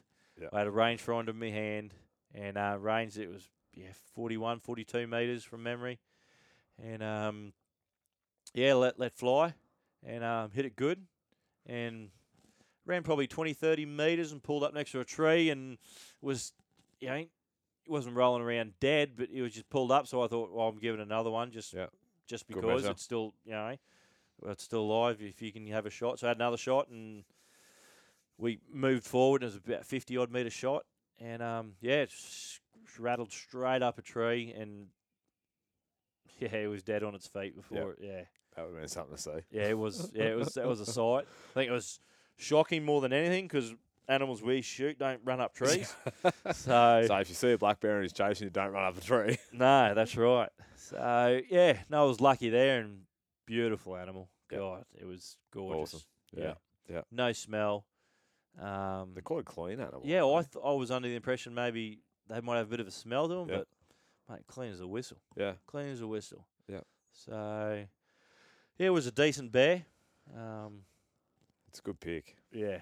Remind me, old boy's good. I was tickled pink, and get myself a bear rug now. So very happy. Yeah. So we're in day 3. You know you're meant to be elk hunting. You know that, don't you? Yeah. Yeah. Right. Yeah. Day 3. Just sort of double check. Day 3, and over there you need to, with a bear, you need to check it in. Yep. So you need to ring a warden. And you got how long you got to do that? You have 24 hours to let them Contact. notify them. Yep. And then they give you, can't remember the time, how many days after that. It's like 48. Yeah, I think that Something. rings a bell. Maybe Think so. just check the Yeah. website for further information. Don't take our word for it. On anything. But yeah, within as soon as you can, ASAP that day, ring Yep. Montana Fishing Game if that's the state you're in. I don't know about other states; they might be Yeah, different. I'm not either, mate. No. But yeah, let them know. And as I suppose that's daunting for one. Not Knowing what's coming out yeah, of it. you try to make sure you've done everything right that you understand, but then you've got to Go to the let these authority. people know. And They're good, though. oh, mate, they were great. They were great. So I think we didn't take it the next day. It was that evening time we got back. We notified them in the morning, and we took it the following day. Yep. And mate, they were unbelievable, Yeah. friendly as beautiful people. Like, Yep. congratulations. They're there to help you. Yeah, oh, mate, they're hunters all like us. Yeah. So yeah, so they took a tooth and they took some measurements Yeah, cool. and did their bit of paperwork, and we dropped it off at the taxidermist. Yeah. So That's yeah, awesome. that's that part of it. And meanwhile, still looking for an elk in between. So you had, obviously there's so much going on and so many close calls. Like, did the expectation for the boys sort of change? Like, it sort of got to the point where it's like, whatever comes in, I'm shooting it now? Or did everyone sort of stay pretty solid to their... So from the first day, the next few days we're just getting slower and slower and slower. So we're about probably 5 days in. Yeah, I think we caught up like day 7 or something, was it? Something like that. I think, you said that things had slowed up pretty well. Around 5 or 6, around that midway through it, right? Yep. Things started, it was getting warmer and warmer and warmer. And like we were seeing elk every day and bulls every day and cows every day. Not much rutting activity. Yeah. They travel quite a bit, the elk, compared It's to ridiculous, us, isn't it? compared to our animals that I've noticed. Like, it was nothing for them to move. If we didn't have to sleep, we'd be right. We'd find them. That's right. And it was nothing for them to move 10 kilometres. Yep. Nothing. Yep. And they do that daily and sometimes further. And then sometimes when you think you got them worked out, they just pull up on the Flip a switch. in the open for no reason and bed up there, and you can't do nothing about it. Yeah. And just over lines where you weren't allowed to be or weren't meant to be. Yep. And just odd things, and then the next day they're back up where they were. So I think the ruts tend to, it depending on where that cow, like a lot of say, we said it before, where they're pushing cows. There's a lot of argument to say that the lead cow, once they're in a mob, the lead cow will tell them where they want to go. And it's crazy to think, all the different levels of, I guess you could say, hierarchy. Within those, and you only get that by just sitting there and watching them. If there's a bull that you don't want to shoot or whatever it may be, but sitting there and watching them, and it's like goes to say for any animal you got, if you can sit and watch them, watch their behaviour, it's amazing what you can get out of it. But it's hard when you got that eagerness to to harvest. It's sort of hard to sit there and wonder what's going to happen. Well, it is, it is, because one were, I suppose, their hunt's different to ours. Like, we got nothing but time on our side here. Yeah. We got no season. The only thing we got is responsibilities about going to work and kids and wives and that sort of thing. So they've got a certain amount of time, and then we're also on a tight time. Yeah. You know what I mean? We're on a holiday. So there's a flight home booked. That's right. Unfortunately. So no home advantage, I suppose you'd call it. And but things are starting to slow down. We're starting to wonder why, and then you got theories, so you start checking different places where you haven't been, and every day seeing elk, but not the elk we wanted. And then I suppose by about halfway through it, everyone's demeanour Is that a word? Yeah, sounds Danima, good. yeah. I'll take it. Yeah. Danima sort we of just changed. we made it. Danima sort of changed. It went from, yeah, let him go, to, oh, he'll do. Yeah, I'll shoot that. Yeah. Yeah. So, which is, I think, is good. Yep. Like, Playing the yeah, scenario. we went from cocky to not so cocky. Yeah. Um, It's hard, you know. I look back, you know. Obviously, we've caught up heaps about it, and yeah, today we went around circles talking about it as well. But it's hard. You see 13 balls in your first day, I'd have high expectations too. that's right. Yeah, Yeah. that's fine. Like there's nothing wrong with that. I don't think anybody would, and I think the ability to adjust to the scenario, Yeah. throughout the time, you Yeah. know, and it, once again, you know, you all come home with nothing. I'll break the ice. Yeah. You know, no one harvests an elk, but you made that conscious decision. You had extra time, and I mean, I think the boys, given more opportunity or having their opportunities again, you know, they may have taken them, but In hindsight, looking back, yes, I think there definitely would have been opportunities that we had and did not decide to do. Yep. Whether the animal wasn't old enough or big enough. Yep. So yeah, we don't regret any of it, or Yeah. I personally don't. But that's not to say the boys didn't have opportunities, which we will get to. yeah. Um, I was just about to say that. What, you know, was there moments there that you kind of look back, and I don't want to dwell on negative here, but it's all learning curves. Let's put it Yeah. that way. I've got plenty of them, as yeah, you know. no, you get to where we are. But where was the moment you're like, shit? You know, I had a couple of them in Nevada, as you know. I was keeping in touch with you. But, Yep. you know, where were those couple of moments that was like, that probably should happen? Halfway, definitely. Yeah. Halfway. The day before opening season. Oh, shit. Yeah. And then, but it was up and down. Like, Yeah. we've gone from, oh, shit, what have we done, to a phenomenal day of hunting in the Yeah. bush, to now thinking, oh, we should have capitalised that first day when we had the opportunities. Yep. And then things started to turn a little bit. Yeah. One, we started to get to know the lay of the land better. Yeah, big difference. Getting to understand them better, and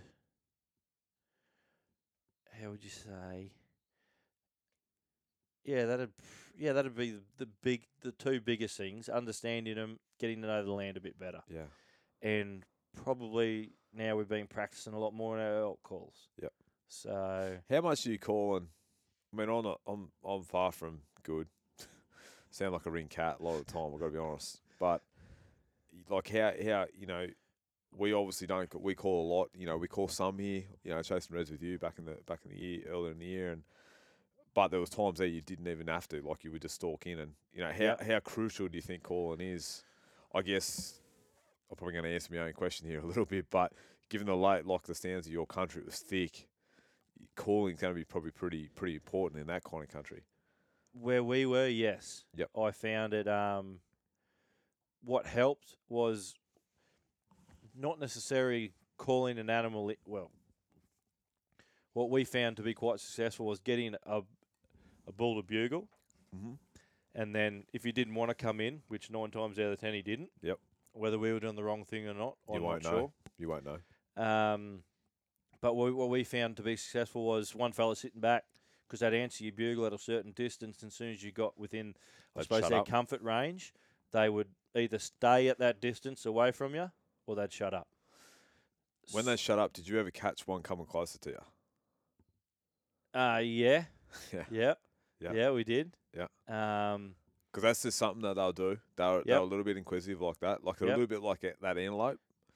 Well, I they'll think the same as their reds as well. Yeah, Very similar they'll to come our in, reds. they're like, I don't know about that fella, but I'm going to come in silently and check you out. Yeah. There's no doubt they're thinking, I don't know exactly what they're thinking, but they got to be thinking, righto, one, it's more than likely it seemed like the younger elk or the bulls without hinds, inquisitive, but they knew something wasn't quite right.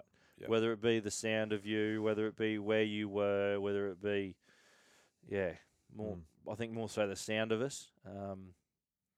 So there, they'd come in a little bit inquisitive and either try to circle around with the wind, or just come in real quiet. And I know the reason I'm picking this apart because I know how much sort of information you try to gather, listen to podcasts and all that kind of stuff. Like I know how much you dove into this. Yeah. How hard is it? Like, and I'm going to talk with you on this one. How hard is it to make, like, am I doing the fucking right thing here? Should I call? Should I bugle? Should I out cow call? It is so freaking hard when you're in amongst it. I don't think we'll ever know. No. Because 9 times out, less than 9 times out of 10, you do the wrong thing. I think so.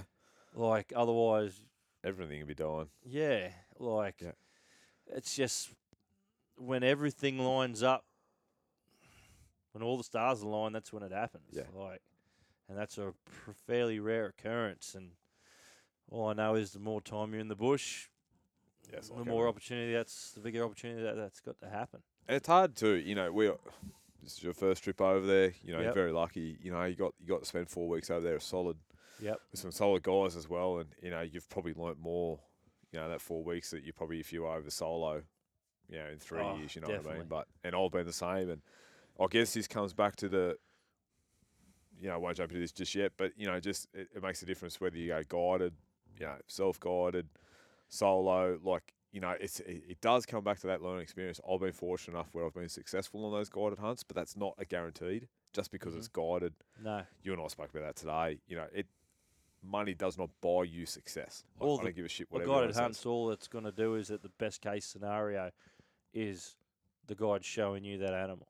Yeah, and he's just going to, you're buying knowledge of the area, so to speak, and potentially on a private hunt, you're just trying to increase that that chance of success, I suppose, is what you're probably trying to, that's what your money's doing at that point. Yeah. Talk us through some of the moments that, there was obviously a couple other chances that come along. The boys were there for 12 days, was it? 12, 13 days. What was talk us through a couple of the other little scenarios that come about. Well, we had a couple scenarios where, mate, you called him in, or just like everything, it just doesn't happen. It just doesn't happen. You think you're knocked, you're ready, and then this is probably about 8 days in, 9 days in, things started to turn around for us. The weather started to change. Some wet weather came. Cooled it down a bit, and started to be a bit more movement of the animals. So I think one of about the 9th day was probably our first really good day. Yeah, they ticked off. Well, I suppose a really good day when I wouldn't say they were bugling, no, but a good day for us because an arrow finally got let loose. 7 and 9 was that? 16th of about the 16th. About right. I reckon about the 15th. Yeah, so technically peak. Yep. Peak opportunity, suppose. Yep. And the reason I say that is generally it's questioned that they're just before the big boys sort of get in with all the cows. After that, they start really starting to herd up. Yeah, around that, that's when we started to notice a fair bit of movement. Yeah, so gotcha. Elk moving through the middle of the day, like bulls moving around, not that typical morning, night, bloody shit. Yeah, so there were bulls. Guys is insane. Yeah, and they still weren't rattling off their head, bugling off their. No, they still weren't doing that for us. I'm not sure why. We were noticing quite a few wolf tracks around. A couple of fellas said that may have been the reason. I'm not sure if it was or it wasn't. Yep. Did you see one? Yes, we did see a wolf. Yeah, cool. So, and a cracker. Yeah, right. Yeah, so they're an impressive animal. Yeah, they are, right? Yeah. Yep. They are. There's another tag we probably should have had in our pocket. I reckon would have been handy to have. Yeah, that's when you want the cannon over your shoulder too. Yeah. But beautiful, impressive animal. Yeah, they're good. I've seen one as well. Killers. You can see they're designed for. They're built to kill. Anyway, 9th day. Just me and Dad. We've poked up a new part I wouldn't say, sorry, not a new, but a new route to where we were normally going. And we poked along this ridge and just got to an area that was just elky. Yeah. Like, You just got that feeling. I just had that feeling and had this big patch of dark timber, they call it, and some aspens, and just really, and we were right on the edge of it, and everything was perfect. That little knob where, you know, they had to come over to have a look if there was one there, and we had good cover, and so I sat up at one big stand of trees, and Dad was about 40 metres in front of me, another stand of trees, and I just let out a couple soft cow calls. Nothing, you know what I mean? Didn't hear nothing. We haven't heard nothing. And we heard a couple little bugles I let off, and a couple little cow calls, and we heard a bugle right up top of the ridge. I don't think it had anything to do with what was about to happen, but we heard a bugle right a long way away. Probably, a couple more soft cow calls, and we just stayed where we were. And then all of a sudden, there's an elk. Yeah, and a good elk. Yep. Just walking straight towards me. Like, Dad sort of in front of me slightly. If you've said 12 o'clock, he's at about 10 o'clock, about 40 metres away from me. And this elk just come exactly where I pictured he would. And a very impressive animal. Have just walked straight up and just stopped right in between me and Dad, looking straight at me. And Dad's seen it. I think Dad got quite a bit rattled at how quick it all happened. 1 minute we were just about to grab our stuff and go, and next minute there's an elk there. Mm-hmm. Dad, he buggered the shot up. Yep. I'll be honest. Just I think the heat of the moment. Having that thing stand in front of you, man, it's gonna if you're gonna have any kind of target. But again, that's why we do it. If it doesn't make your blood pump, mate, you shouldn't be doing it. No, that's right. And I can imagine. Yeah, he's hit it a bit higher than he'd like. Sort of above that lungs, below that spine. Yep. This is what conclusion we've come to. And I had quite a good vision of what was happening because the elk was looking straight at me at 20 metres and Dad was off to the side, so I've seen pretty much most of it. And at one point, you're hopeful that it might have clipped the top of the lung. Or it's a little area that we call no man's land. Yep. And so Dad sent an arrow straight through there, and it's gone through and pulled up on the Fletchers on the other side. And the bulls rattled straight off past me down into the timber, and we looked all day. We rang other fellas. We ended up having 5 fellas there looking, and we looked up and down. Yep. All day we did. Went back for lunch, come back, and just kept looking. Yep. And we come to the conclusion that he's lived to fight another day. Yep, little no man's land, and I know it's hard for a lot of people that probably don't know the anatomy as well. But there's a little patch, just about as big as those lungs are. Yeah. Just above the lung and the heart area, just above there, above the sort of hollow triangle, I suppose you could say. I'd say that. Yep. Right below the spine. So literally, it's actually quite big. It's bigger than what. Yeah, it wouldn't be a fist size, was it? Sorry? It wouldn't be a fist. It wouldn't be quite a fist size. On a big elk, I reckon it would be. Yeah, it probably is, but it just sucks. It's just one of those spots, man, that just doesn't go to plan. And it happens, and you'll hear people say, "I smacked it, I nailed it, and I can't find that elk," and they see it bugle, and 2 days later they see it pushing cows. Like another thing, you're taking conclusion: if that lung was Expanded. had a full breath, that area is smaller. Yeah, different story. If he's right out, that area is bigger. Yep. So that's another thing you got to take into account. But at the end of the day, it doesn't make it any easier on the shooter.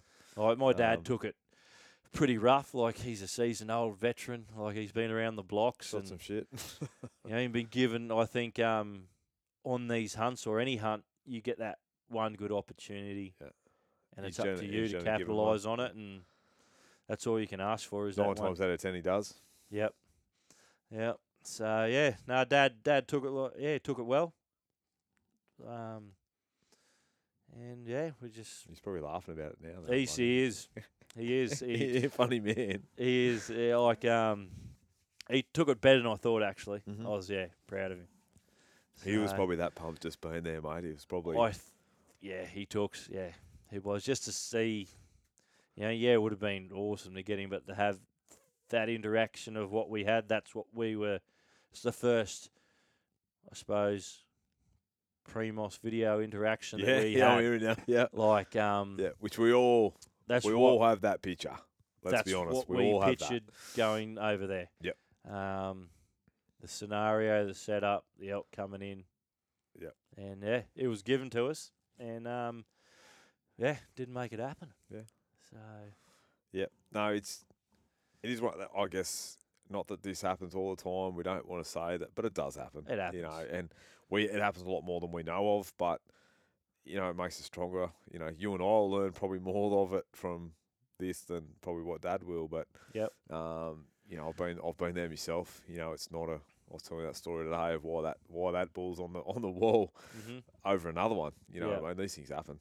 Yeah. No, it happens, and if you think it don't, or you haven't spent enough time. No, that's right.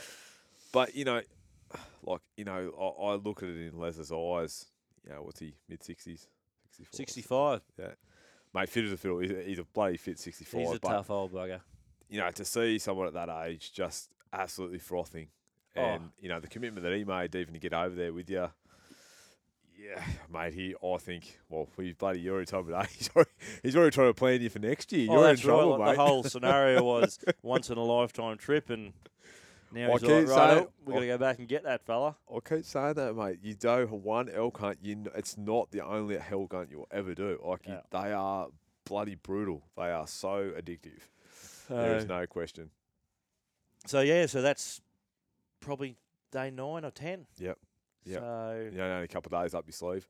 Only had a couple of days. I think 11th round. Yeah. So the next day, Frosty had a very good encounter. I'll let him tell you the story one day. Catch up with Frosty shortly. Yeah, Frosty will tell you that story. Whether he wants to tell me or not, it's probably another story. Yeah. But Frosty had a good opportunity on the bull. Yeah. But he's honest about that one. He's very honest about that one. Yeah. So he had a good opportunity on a bull. Wasn't able to capitalise on it. So there's a couple of days gone, and I think we've got about 1 day left. Yep. But you guys, not jumping stories quickly, but you decided to chase a muley after that, didn't you? Well, we had a deer elk combo. Yep. So we had it planned. That was for 3 or 4 days. That's right, because you had the place booked to a certain date, didn't you? That's right. We had the place booked. Copy. Till the 17th. Yep. And 17th. And so then we had 3 or 4 days up our sleeve. So we had the opportunity to go hunt elk public. Yep. Or go hunt mule deer public. Yep. So we were given some good areas to go have a look at for a mule deer. So we thought, what the hell? Anyway, we've jumped the gun. So we'll go back. Anyway, we left elk camp, licking our wounds. Yep. So licking our wounds and them licking their wounds. Well, a hell of an experience, though. Oh, mate, it was a hell of a trip. So let's recap the elk part for now, because I know you've got another section to go. Yep. But the whole, you obviously spent a bit of coin, which I think was very, very reasonable. I've got to be honest. For what you guys offered, what you were offered, would you do that again in your scenario going in as haven't been there before? Yes. Yep. Right. So for anybody that's planning on going out again, and I suggest anybody to contact Jake directly and let Jake discuss, what it's about and all that kind of stuff. Yep. But yeah, I think it was a fantastic. Like I really, and this is to you, and I don't sound weird, but you doing your homework early made my job of getting you a tag very easy. I think it helped. Yeah. Yeah, definitely, because it was like you've done your homework, you know your expectations. Yep. You've spoken to the right people. I'll Yep. get you the tag. Yep. Getting a tag doesn't get you an elk. No. It doesn't get you all It's the just information. paperwork. It's paperwork, Yeah. which is a shitty bit, but that's why I do it. Yeah. But, and I think that's what the difference is obviously having a great trip to to a okay trip is doing that homework early. Is there anything in that first half that you would change? Not directly at Tyler, but, would there anything that you would do a little bit different? Would you give yourself more time? Would you go a different date? What would you do different? No, I wouldn't change a thing. Perfect. You can thumble around in your own mind. Okay, well, you mentioned dates. It's, from my understanding, it's no different to here. You think you got your dates. This is when this is when they're gonna be bugled. This is when they're gonna be rattling off. Yep. You get there next year and it's the complete opposite. Mm-hmm. I wouldn't change a thing. We were given great opportunities. We saw great animals. We saw great numbers of animals. Potentially, you could have tagged out a lot of his. Easy. Yep. Easy.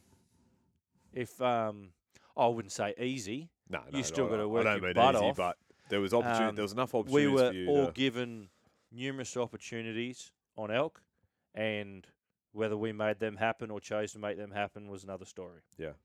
So we didn't. Yeah, we were all given opportunities. Yep. Every single one of us. Yep. So yeah, I wouldn't change that part of it one bit. Awesome.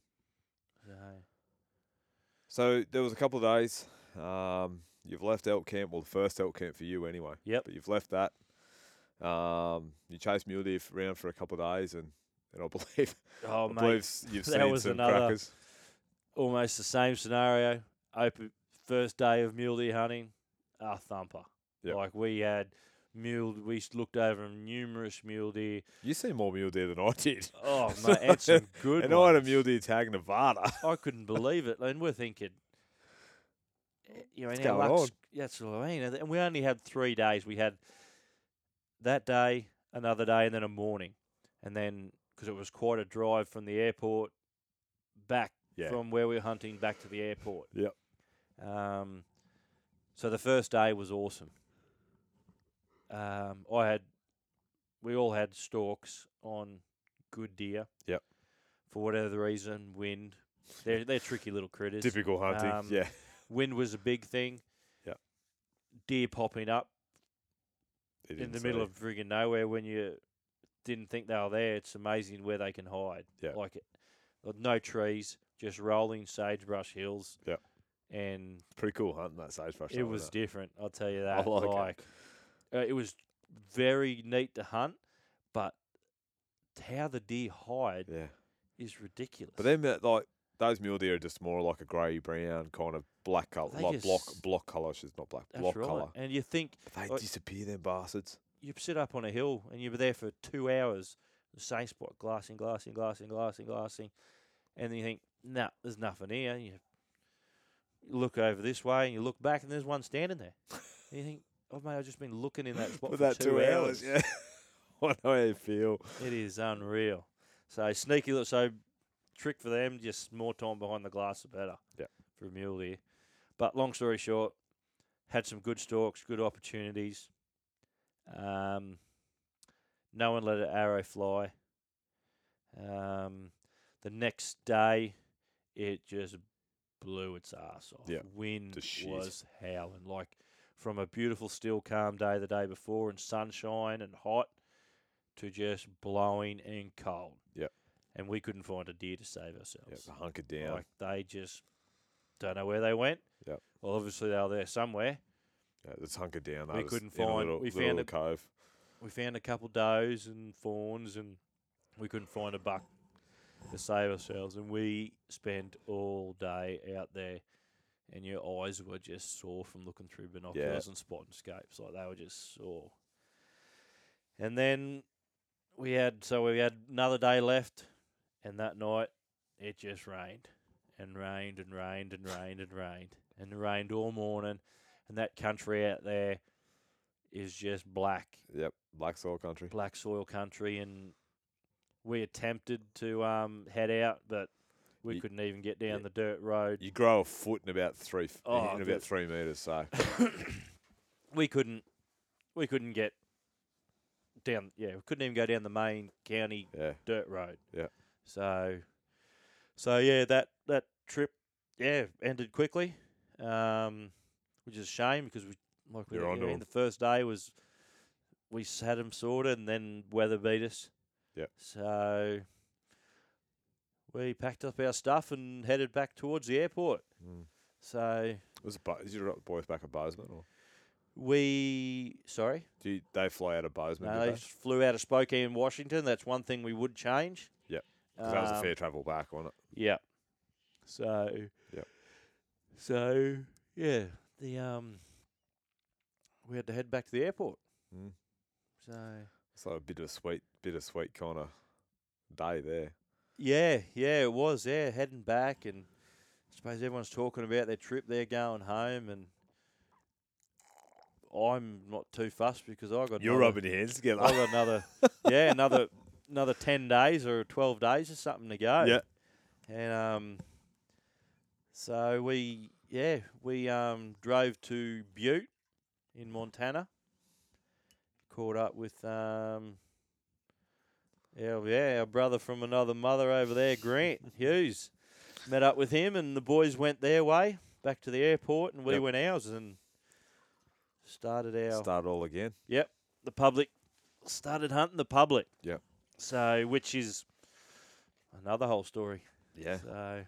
So with, I guess, just to recap the boys' trip, before we jump into, the remaining half of yours, but, overall, I know you can only answer for them from what you've had the conversation for, but, did they enjoy it? Was there any hard feelings or? I don't think there was any hard feelings. There shouldn't be. I believe everyone had good opportunities.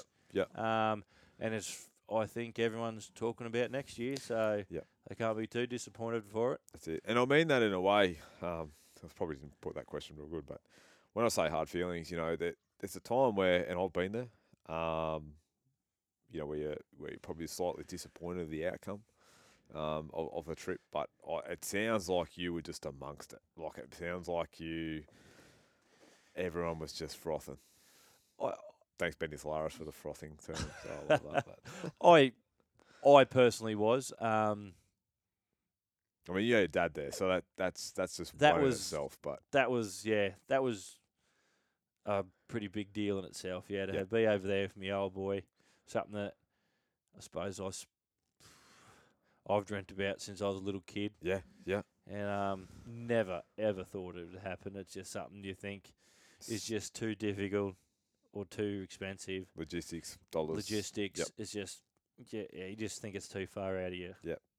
Every zone you could imagine, and it's not at all. So that'd be and mate, I'm pretty sure everyone wouldn't change a thing. Yeah. I think. Like I said, I'm pretty sure they're all talking about next year. Yeah, sounds like it. So sounds like it. Well, I think Frosty's got another one. Is he still doing the Watar thing? I think he's heading back over to Colorado. Yeah, November. Well, I know he's got Yep. I've seen him tags, so I hope he's going. Yep. I believe he is. And credit to him. Organised it again. Yep. He's drawn some late season rifle tags for muleys in Colorado. So I hope he goes well there. He's got some good tags. It'll be cold. Oh fuck! It'll be cold. We won't know. He might live down the south, maybe. He hasn't experienced cold yet. No, I think it'll be cold. So we're in. I'll probably cut this one in half, mate. But we'll rip into this next half for you anyway. So the girls have gone to bed. So they've left us. We're done about a half bottle of scotch while we're going here. So it doesn't tell us how long we're going for, but we'll have a break here while we're going. Yep. Jake's still smoking. Told me he was going to give up in April. Yeah, horrible habit. Horrible habit. Yes. Well, mate. Well, I suppose you're on your own now.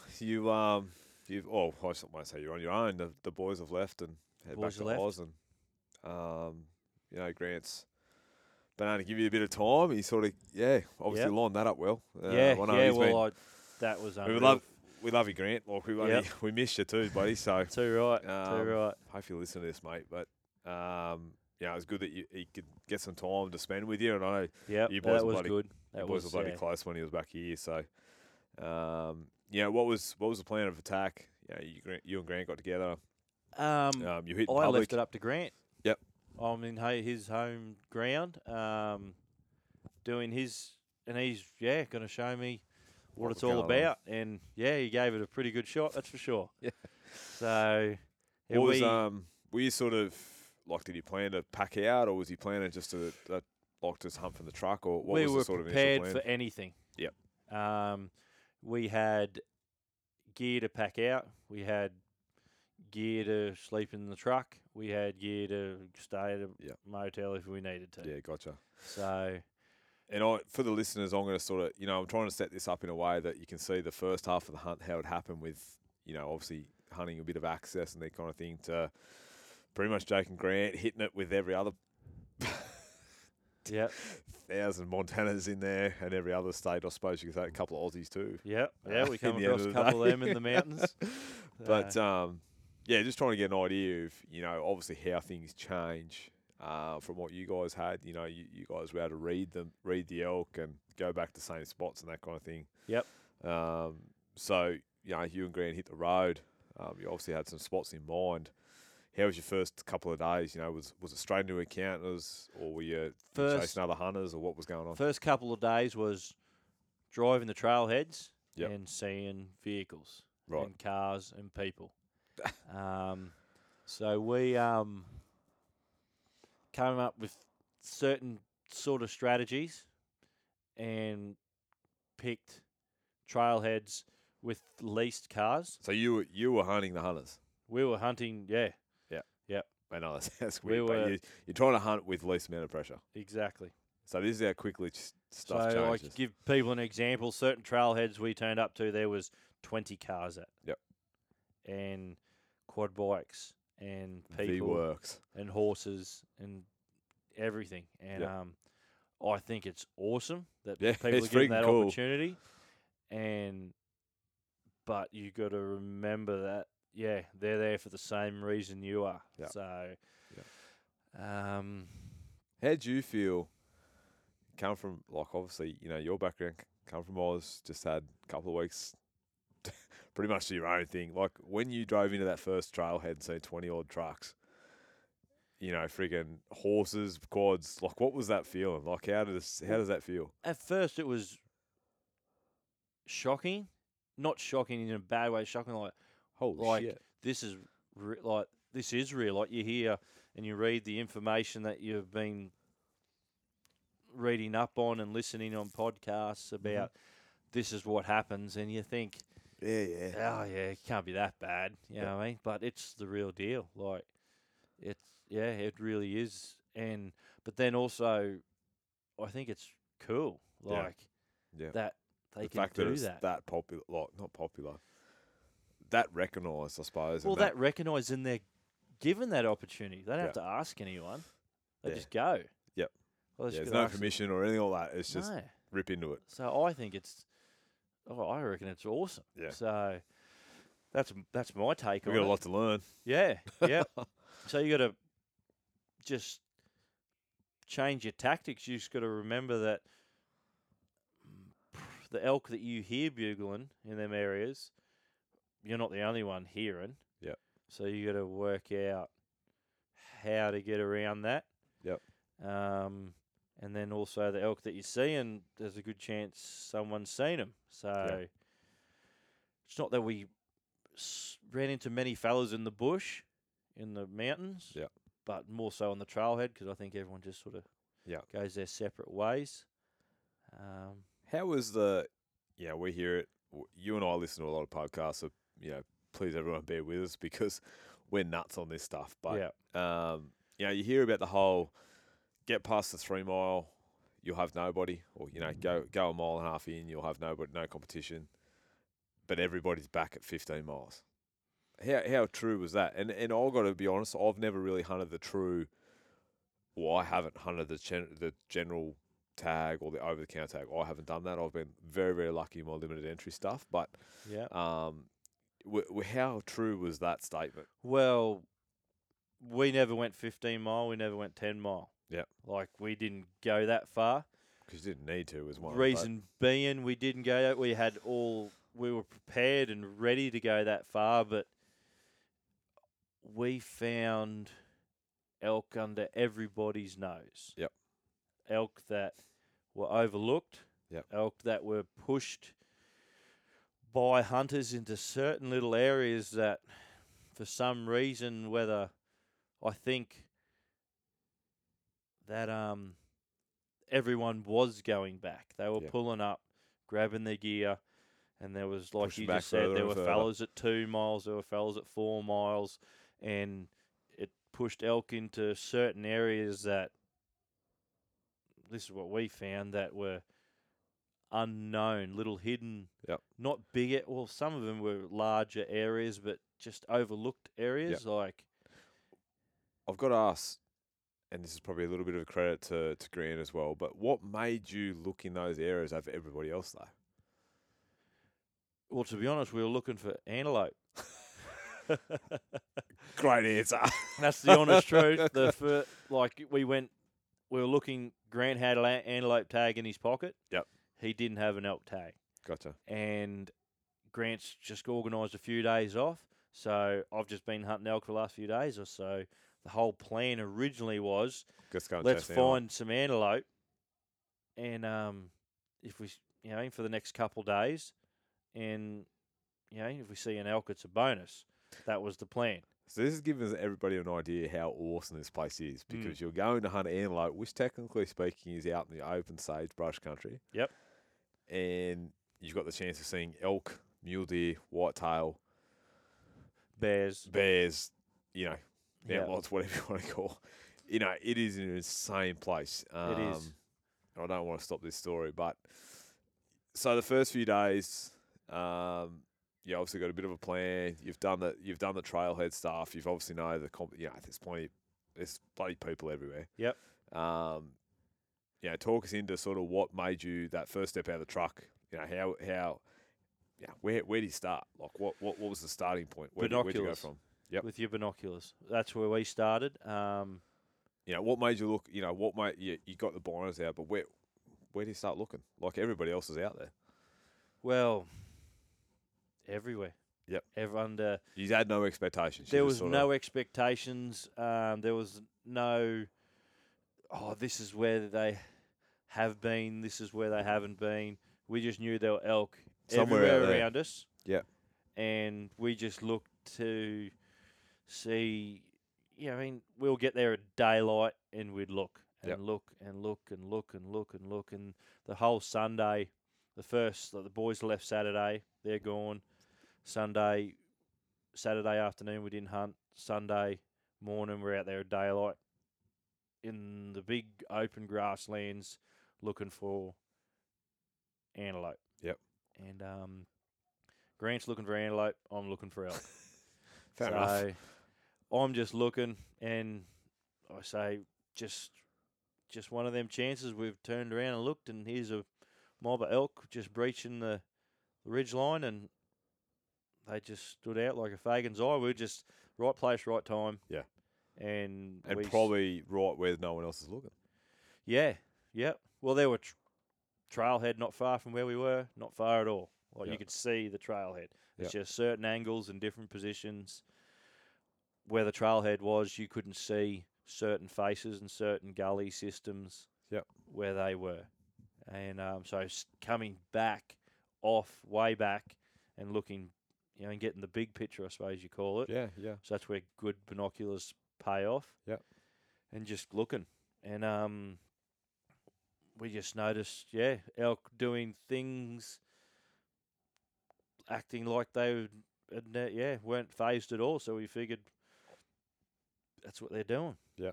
So that's how we hunted them. Yeah. So What was the game plan? Did you, like, once you've seen them, do you rip straight into them, or do you give them a couple? Was it the next no, session? all or? day Sunday we just kept we watched the elk bed. We did.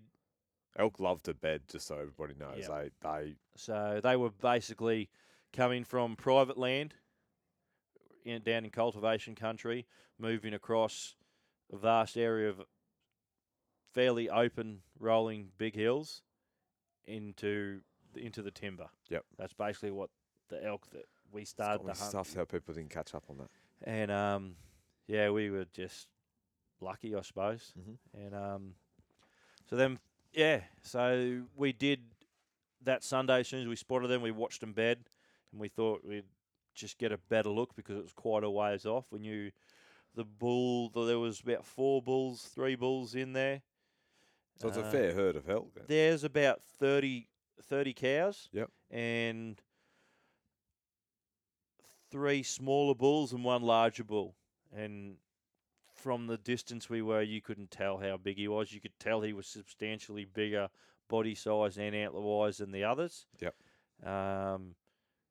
At a guess, I suppose that's what you call a herd bull, with the big herd and the younger fellas That's about it. sniffing around. So we watched them where they bed. Where they bed was in an area where they couldn't go anywhere. Well, they could go where they wanted, but once they went into this patch of timber, you could see if they left it at any point. Yep. So we got to a higher point, a much closer angle, and across the valley, the wind wasn't very good from where we were, so we were probably about 600 or 800 metres off. So we just thought we'd have a couple of bugles. You weren't too far off then. At that point, you weren't too far away from them. Then when we first spotted them, they'd have to be 6 or 7 k's away. Yeah, okay. Maybe more. When they first broke the ridge, and they sort of come down. When they first broke the ridge, they would have been. It's hard. Yeah, it's still a long ways out off. There. You could just make out they were elk. deer in 12 by 50 binoculars. Yep. You know what I mean? You could just make out they were animals. And so yeah, we got a bit closer. He bugled a couple of times. The wind wasn't right, so we thought, well, if he's living here now, and we're 2 weeks into the season, no one knows he's here. We're not gonna push the issue. Mm-hmm. And like I said, from where the trailhead was and where people were camping, you couldn't hear him. Yeah. Bugling So at all. That was no sort way. of what saved him. Yeah, that's what saved him. You couldn't hear him. You couldn't, from trailhead, you could not see where this animal was working or where or hear him. So that was his game. That was his game plan anyway, and it was working for him. Yep. So so we left him that morning. That afternoon, we hunted antelope. Next morning, we hunted antelope, and that was sort of itching at me. But I bet. Yeah, you know what I mean? There for mate. Yeah. Let's hunt some antelope. Anyway, Grant got an antelope and a cracker. Yeah. It was a hell of a hunt. You talking you ripper. So Grant got one. So back to the elk. So we went back that afternoon. Watched him come straight out of the patch of timber. Same timber. So we left him for 2 days. So day and a half. They're habitual. Yeah. If not pressured. So watch him walk out of that timber, out at dark, across the paddock, down to do what he was doing down on the cultivation. Next morning, game plan was get on the edge of that timber before, because they weren't coming back till 9 o'clock either. Yeah, right. So you had plenty of time to get there then. Yeah. So it wasn't like he was there at daylight. Yeah. Between 8 and 9:30, he was hitting the timber line. Yeah. So our plan was to get the daylight, get on the timber line, and every other elk turned up but him. Oh, bullshit. Yeah. So that was, again, did someone get him? We were thinking. We wondered. Anyway, next morning, went back. We found him. No, not him. We found another bull with that mob of cows. So we're thinking, what's going Did he on? beat him or? Yep. Sorry? Did he beat him up or? Well, but he was a smaller bull, Yep. and he was a good bull, and I probably would have shot him. But being that I've seen the bull that we've seen, and we've had some good looks at him now, and he was a very impressive animal. Like big six, wide, heavy, Other works. had everything going on that every elk hunter would dream of, and that's the sort of animal that I went over there looking for, and Yep. that's probably maybe a bit shit on my behalf, but that's I get not at fixated all. on an Not at animal all. and probably lose opportunities on animals when But you made a conscious decision. We spoke about this, and Yeah. you know we're on the blower, and I think I was talking to you Yeah. when it was all happening. Yeah, you know we said this. You know, there's a big effort to get these fuckers out of the paddock, yeah, and if you're not happy with it, there's just so much involved. Okay, Mhm. you shoot it, but there's so much after that that's involved. yeah, And we said, you know, and I think I backed your word up. I said, you know, unless you're happy with it, mate, don't take it. yeah, yeah. So, but he was a big animal. Like, Yeah. Did you ever get another side of him? Yep. So he was there. He Oh, just yeah. changed his habit. Oh yeah. The Where are we up to now? What day are you up? Sunday we saw him.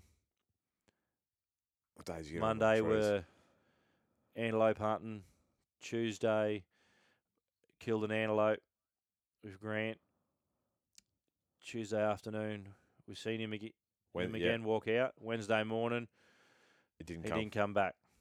So we're starting to tick in. Yeah, yeah. That afternoon we got onto the smaller bull again.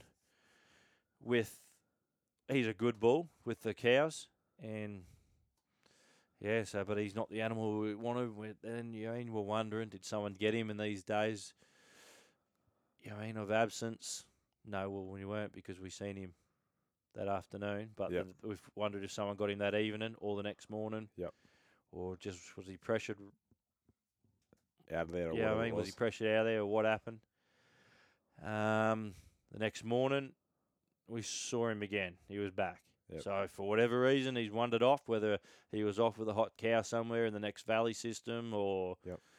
I don't know. Just held up wherever, whatever. Yep, for whatever reasons. Anyway, and then the younger bull, the younger good six bull, he stayed down on the flats. He stayed down there all day. Yep. Then from then on with another group of cows. Gotcha. So I don't know if they just work stuff out, and he said, you have them ones and I'll take these ones. You have the shitty ones. Yeah, yeah. So you have the fat ones. Girls go to sleep. We're good. Anyway, so yeah, no, he's back. So we, again, watched him go Scrambled. into the timber, but he started to take different angles Yeah. into the timber. One day he was coming in from one. Next day he'd come all the way around the back, over the top, and then back into it. Like, I don't know if it was... It definitely wasn't him leading them because he was always the one chasing them. So it's like you say, that lead cow, for whatever reason, she's got whiff for something. mixing doing things different stuff. I don't know if it was the wind making them do that. Yep. Like, Could be. the wind's doing that, so they're following the wind into where they got to go. Yep. So there, that afternoon, we thought, right, let's make it happen. So we got up there midday and got up to probably about 300 metres opposite his timber face. Yep. Where he was. So there's a quite steep gully between us and him. And we thought we'd just wait until he makes a noise or they get up. Was he bugling?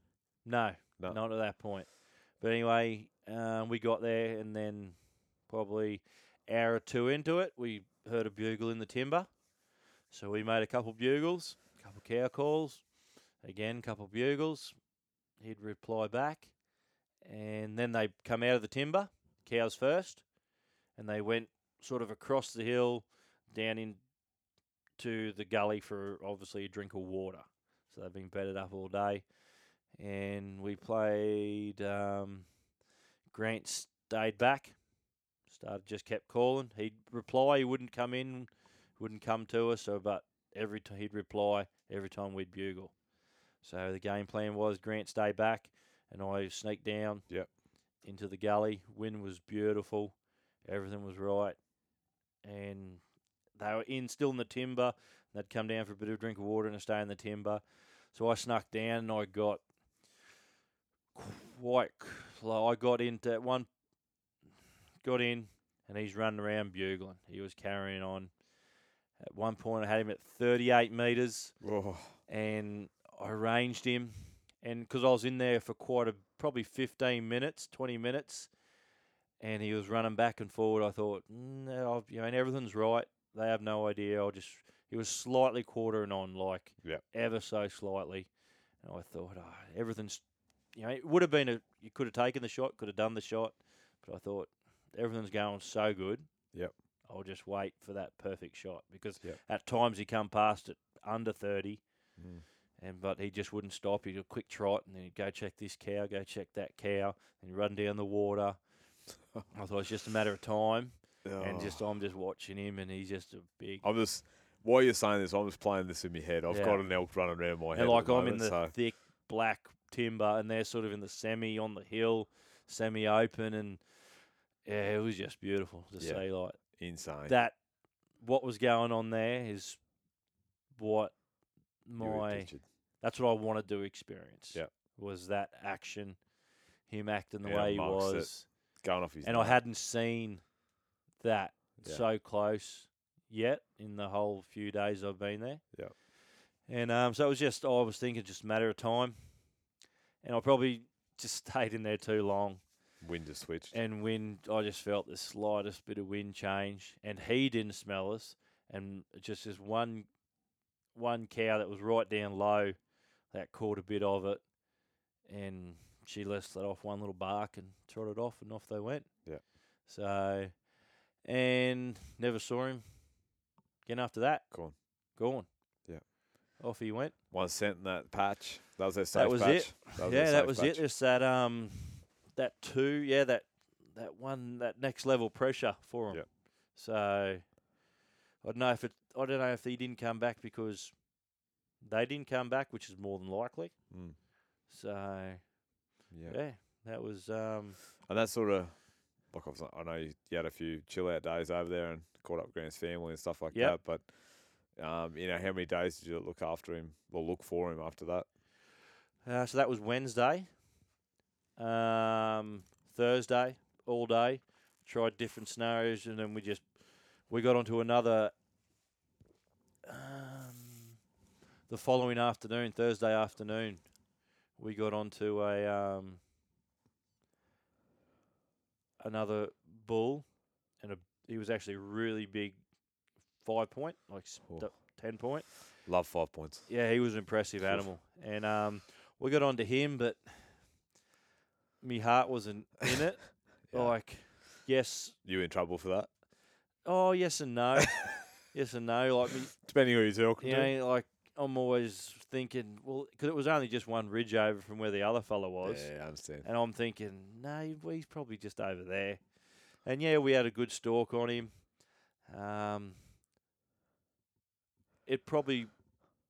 We couldn't have made that stalk happen.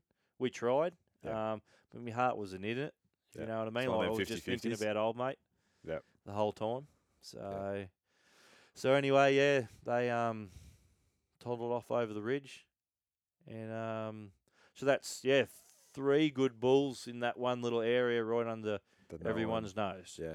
So, and we were hunting public ground, going back to a motel every night.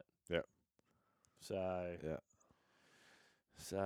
that's goes to show you don't have to go 10 miles in, and you got to have a good pack to carry your animal out, but you can go over there without a tent, without a sleeping bag. And still be hunting. And still be hunting animals. Yeah. You don't have to be heroes, mate. No, not at all. But, there's an experience in both ways. So. Oh, there is. Yeah, there is, yeah. It's not to say we wouldn't have gone that way. The only reason we were doing what we were doing is because we found that animal there. Animals. That's exactly. And I think, look, let's be honest, I think that's what a lot of it comes back to. I think a lot of people are sort of, want to prove the point that they've done what they've done. Yep. Where I think a lot of us with the effort that we've got to make, we're going there to find the animal, whether it's a K from the truck, I'll shoot one 500 yards from the truck. Oh, Like, mate, it if doesn't that's bother where me. it is. I'll shoot one from the truck. Yeah, if So- that's where the animals are. Yeah. I don't need to. Yeah, we don't need to say it was 10 mile in. I No. really don't care. You don't get, at the you don't end of get the extra day, points. we do. There's a shitload of effort already for us to get over there, and Yeah. I think, I'm hoping people take this on and board and say, the effort that we put in is from literally leaving Australia. Well, I That's where think the the effort is. Biggest thing is don't think that if I ain't got the Flashes Hillenberg tent and I ain't got the Flashes friggin' sleeping bag and the Flashes mat and the Flashes stove that Yep. you can't do it. Yep. Like, Yep. yeah, that stuff helps, and you can get into other areas that you can't get to without it. Possibly, yeah. But you can be over there hunting elk from a motel. Yep.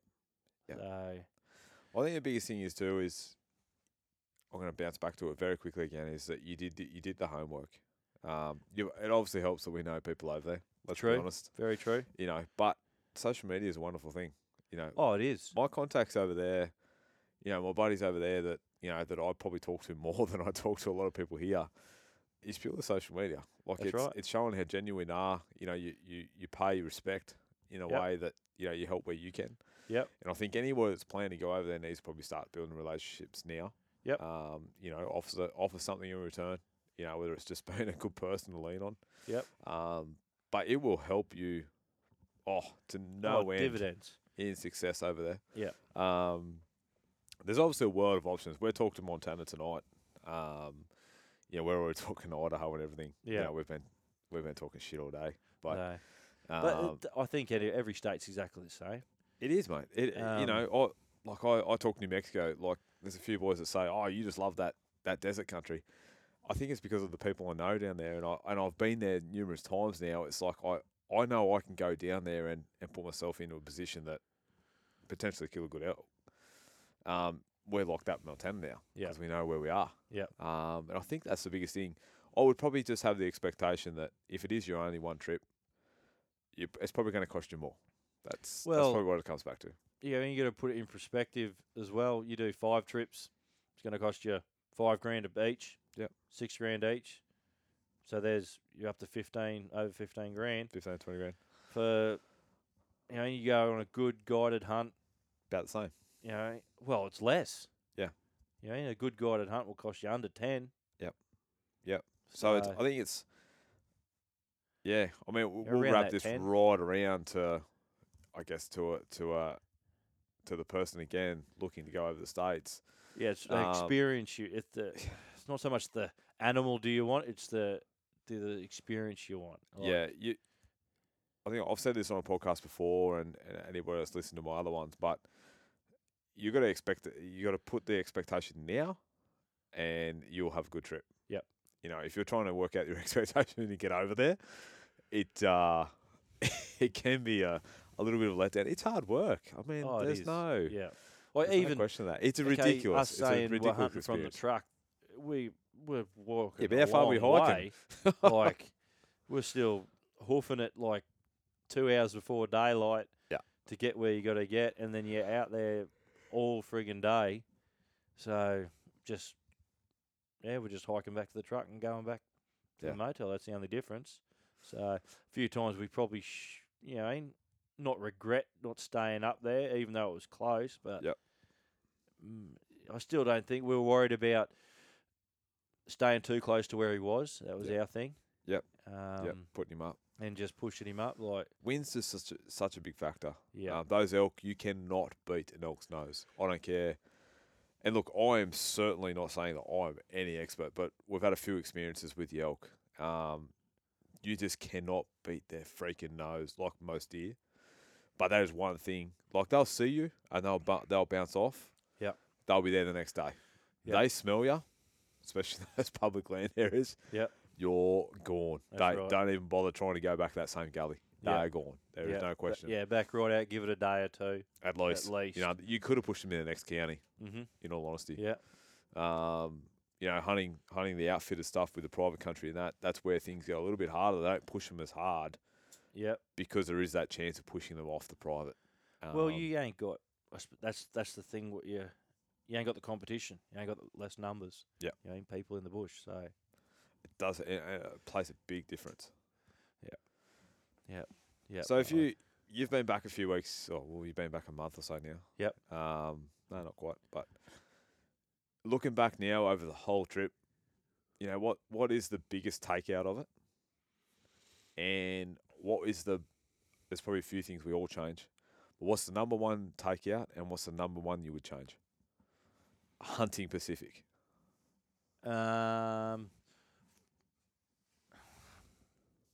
Sorry, I put him on the spot here too. Yeah, I'm just thinking. Number one takeout that. Oh, mate, it's just there's so much there that how much opportunity there is over there. Like you don't like you said, it's good to have mates over there. It's good to have contacts over there, but you don't need them. No, you can do it without it. You can do it without it. You get your on-ax. We've got enough. We've got enough just between ourselves that we could help someone out. That's right. Too right. And without giving anybody's spot away. No, exactly right. And but there's elk everywhere from one end of the state to the other, one end of the country to the other. You just got to do a little bit of groundwork, homework yourself. And what was the next question you asked me? What was the number one thing you would change? I don't think I'd change anything. That's awesome. I don't think I'd change anything. You just changed where you flew out of. That's the only thing, yeah. I don't think I'd change anything. That's a pretty good trip, man. I'll take my wife next time. That's the only thing I'd change. And I'm gonna tell everyone that she actually can't hear this. So that's genuine. Yeah. That's the only thing I'd change. Yeah. Yeah. Maddie nearly went. She was close. She was close. She was just close. I think the Bears had her worried. Yeah. But we told her that she wasn't in bear country. Yeah. She actually didn't know me then. So she didn't believe anything I said. But where we went in the public round, there was bear country. Yeah. So, but we were fortunate enough not to run across any. Yeah, not to come across one. So I wouldn't change anything. Yeah. I had a ball. So moving into next year, like we have big plans with a few other lads, but how does your setup change? And I don't mean Gear Pacific, but how does your your mindset change moving into 2020? Do you do it any different, or 2020, I will. I've gained experience with the elk. I will probably do a lot more public. Yeah. Reason being, not that it's just as good opportunity. It's less opportunity, but I've just gained experience. I did find elk on public. We will find them again, and I just had that experience that I always wanted to have on the private. Mm-hmm. And now I'm just going to, not saying I'm not going to hunt private again. I probably will. Yeah. But I'll probably go that way. I think. Not for no other reason, but just save a few dollars. Yep. That's the only reason. That's exactly what it comes to. And this is where, probably this whole conversation comes to in the difference between public and private. It doesn't give you any kind of guarantee. It as I said, allows us a little bit more possibility of having that few more opportunities. Jake's obviously spoke very well of the public, pretty much chased the one bull, but had a couple other chances around it, where the boys were sort of into them most days. Yeah. And it comes back to, generally speaking, the private is a little bit more managed in the way of pressure. It's not so much, trophy quality. Everyone thinks as soon as you go into public, you're going to shoot a giant. That seems to be what people put together. Yeah. That is state specific. That's what happens there. Talking about Montana, there is giants that roam every bit of that country. But what actually happens is you just got management in for most affordable situations, like you and I and everybody else probably listening to this podcast. It just allows a few less people. You guys had that to yourself for 10 days, 12 days, whatever That's it was. Right. So that's what that little bit extra money gets you. Yeah. So I gave you, a lot better bed, comfier bed. Yep. And more. It definitely gave you way more opportunities on elk. And So that's the difference. You know, talking like Jake's talks from full truth is the difference. I mean, he went from back to back. He went from private ground straight to public ground, and he can give you the back to back difference of what he experienced. yeah, in the same trip. And either way, he had a blast. Either way, I had opportunities in both. So Yep. private and public. Yep. So. Yep. And just make sure you got a antelope tag on you. I reckon. 'Cause Antelope there's tag, plenty of them there. bear tag, wolf tag. Yeah. We are going to cost you an absolute fortune, but So You're that's gonna- what you're better off doing. you are going to be in for a good You're trip. better off having the extra tags in your pocket of other critters and other opportunities, I think. Well, that's one scenario. Having them extra tags for that little bit extra money in your pocket on public. Yep. You know, and that gives you a lot of Few more options. opportunities. And we're So- talking, you know, and we like Jake done some travelling within the state. Excuse me, don't get me wrong. He does some travelling, but you know there's specific places you can chase each species to if you've got the time. Yep. There's specific areas that you could chase nearly all 4 species That's right. without pretty much moving camp. Exactly. So it just depends on what your expectation is again. Yep. But you know, to wrap it up, Montana is just a ridiculous place. Yep. I've experienced it. Jake has thankfully now experienced it. And I'll really, really push everybody else to make everything they can do to get over and chase an elk. I just can't say how much for any hunter. You know, just whether you do it once or 10 times, I can't push it enough. I'll be doing it 10 times. I might be able to do it more. I'm already up to a few, so I'm halfway there. No, all I can say is, fellas, get out and do it. It's a lot easier. We can definitely help you on the basic stuff. Putting a few bucks away here and there, we can make it happen. And you know, you are. It's easier than you think. Oh yeah, you're in for a trip for a lifetime, and I guarantee it'll be a bug. It might even grab you a few brandy points. Yeah. Just take the wife with you. Yep.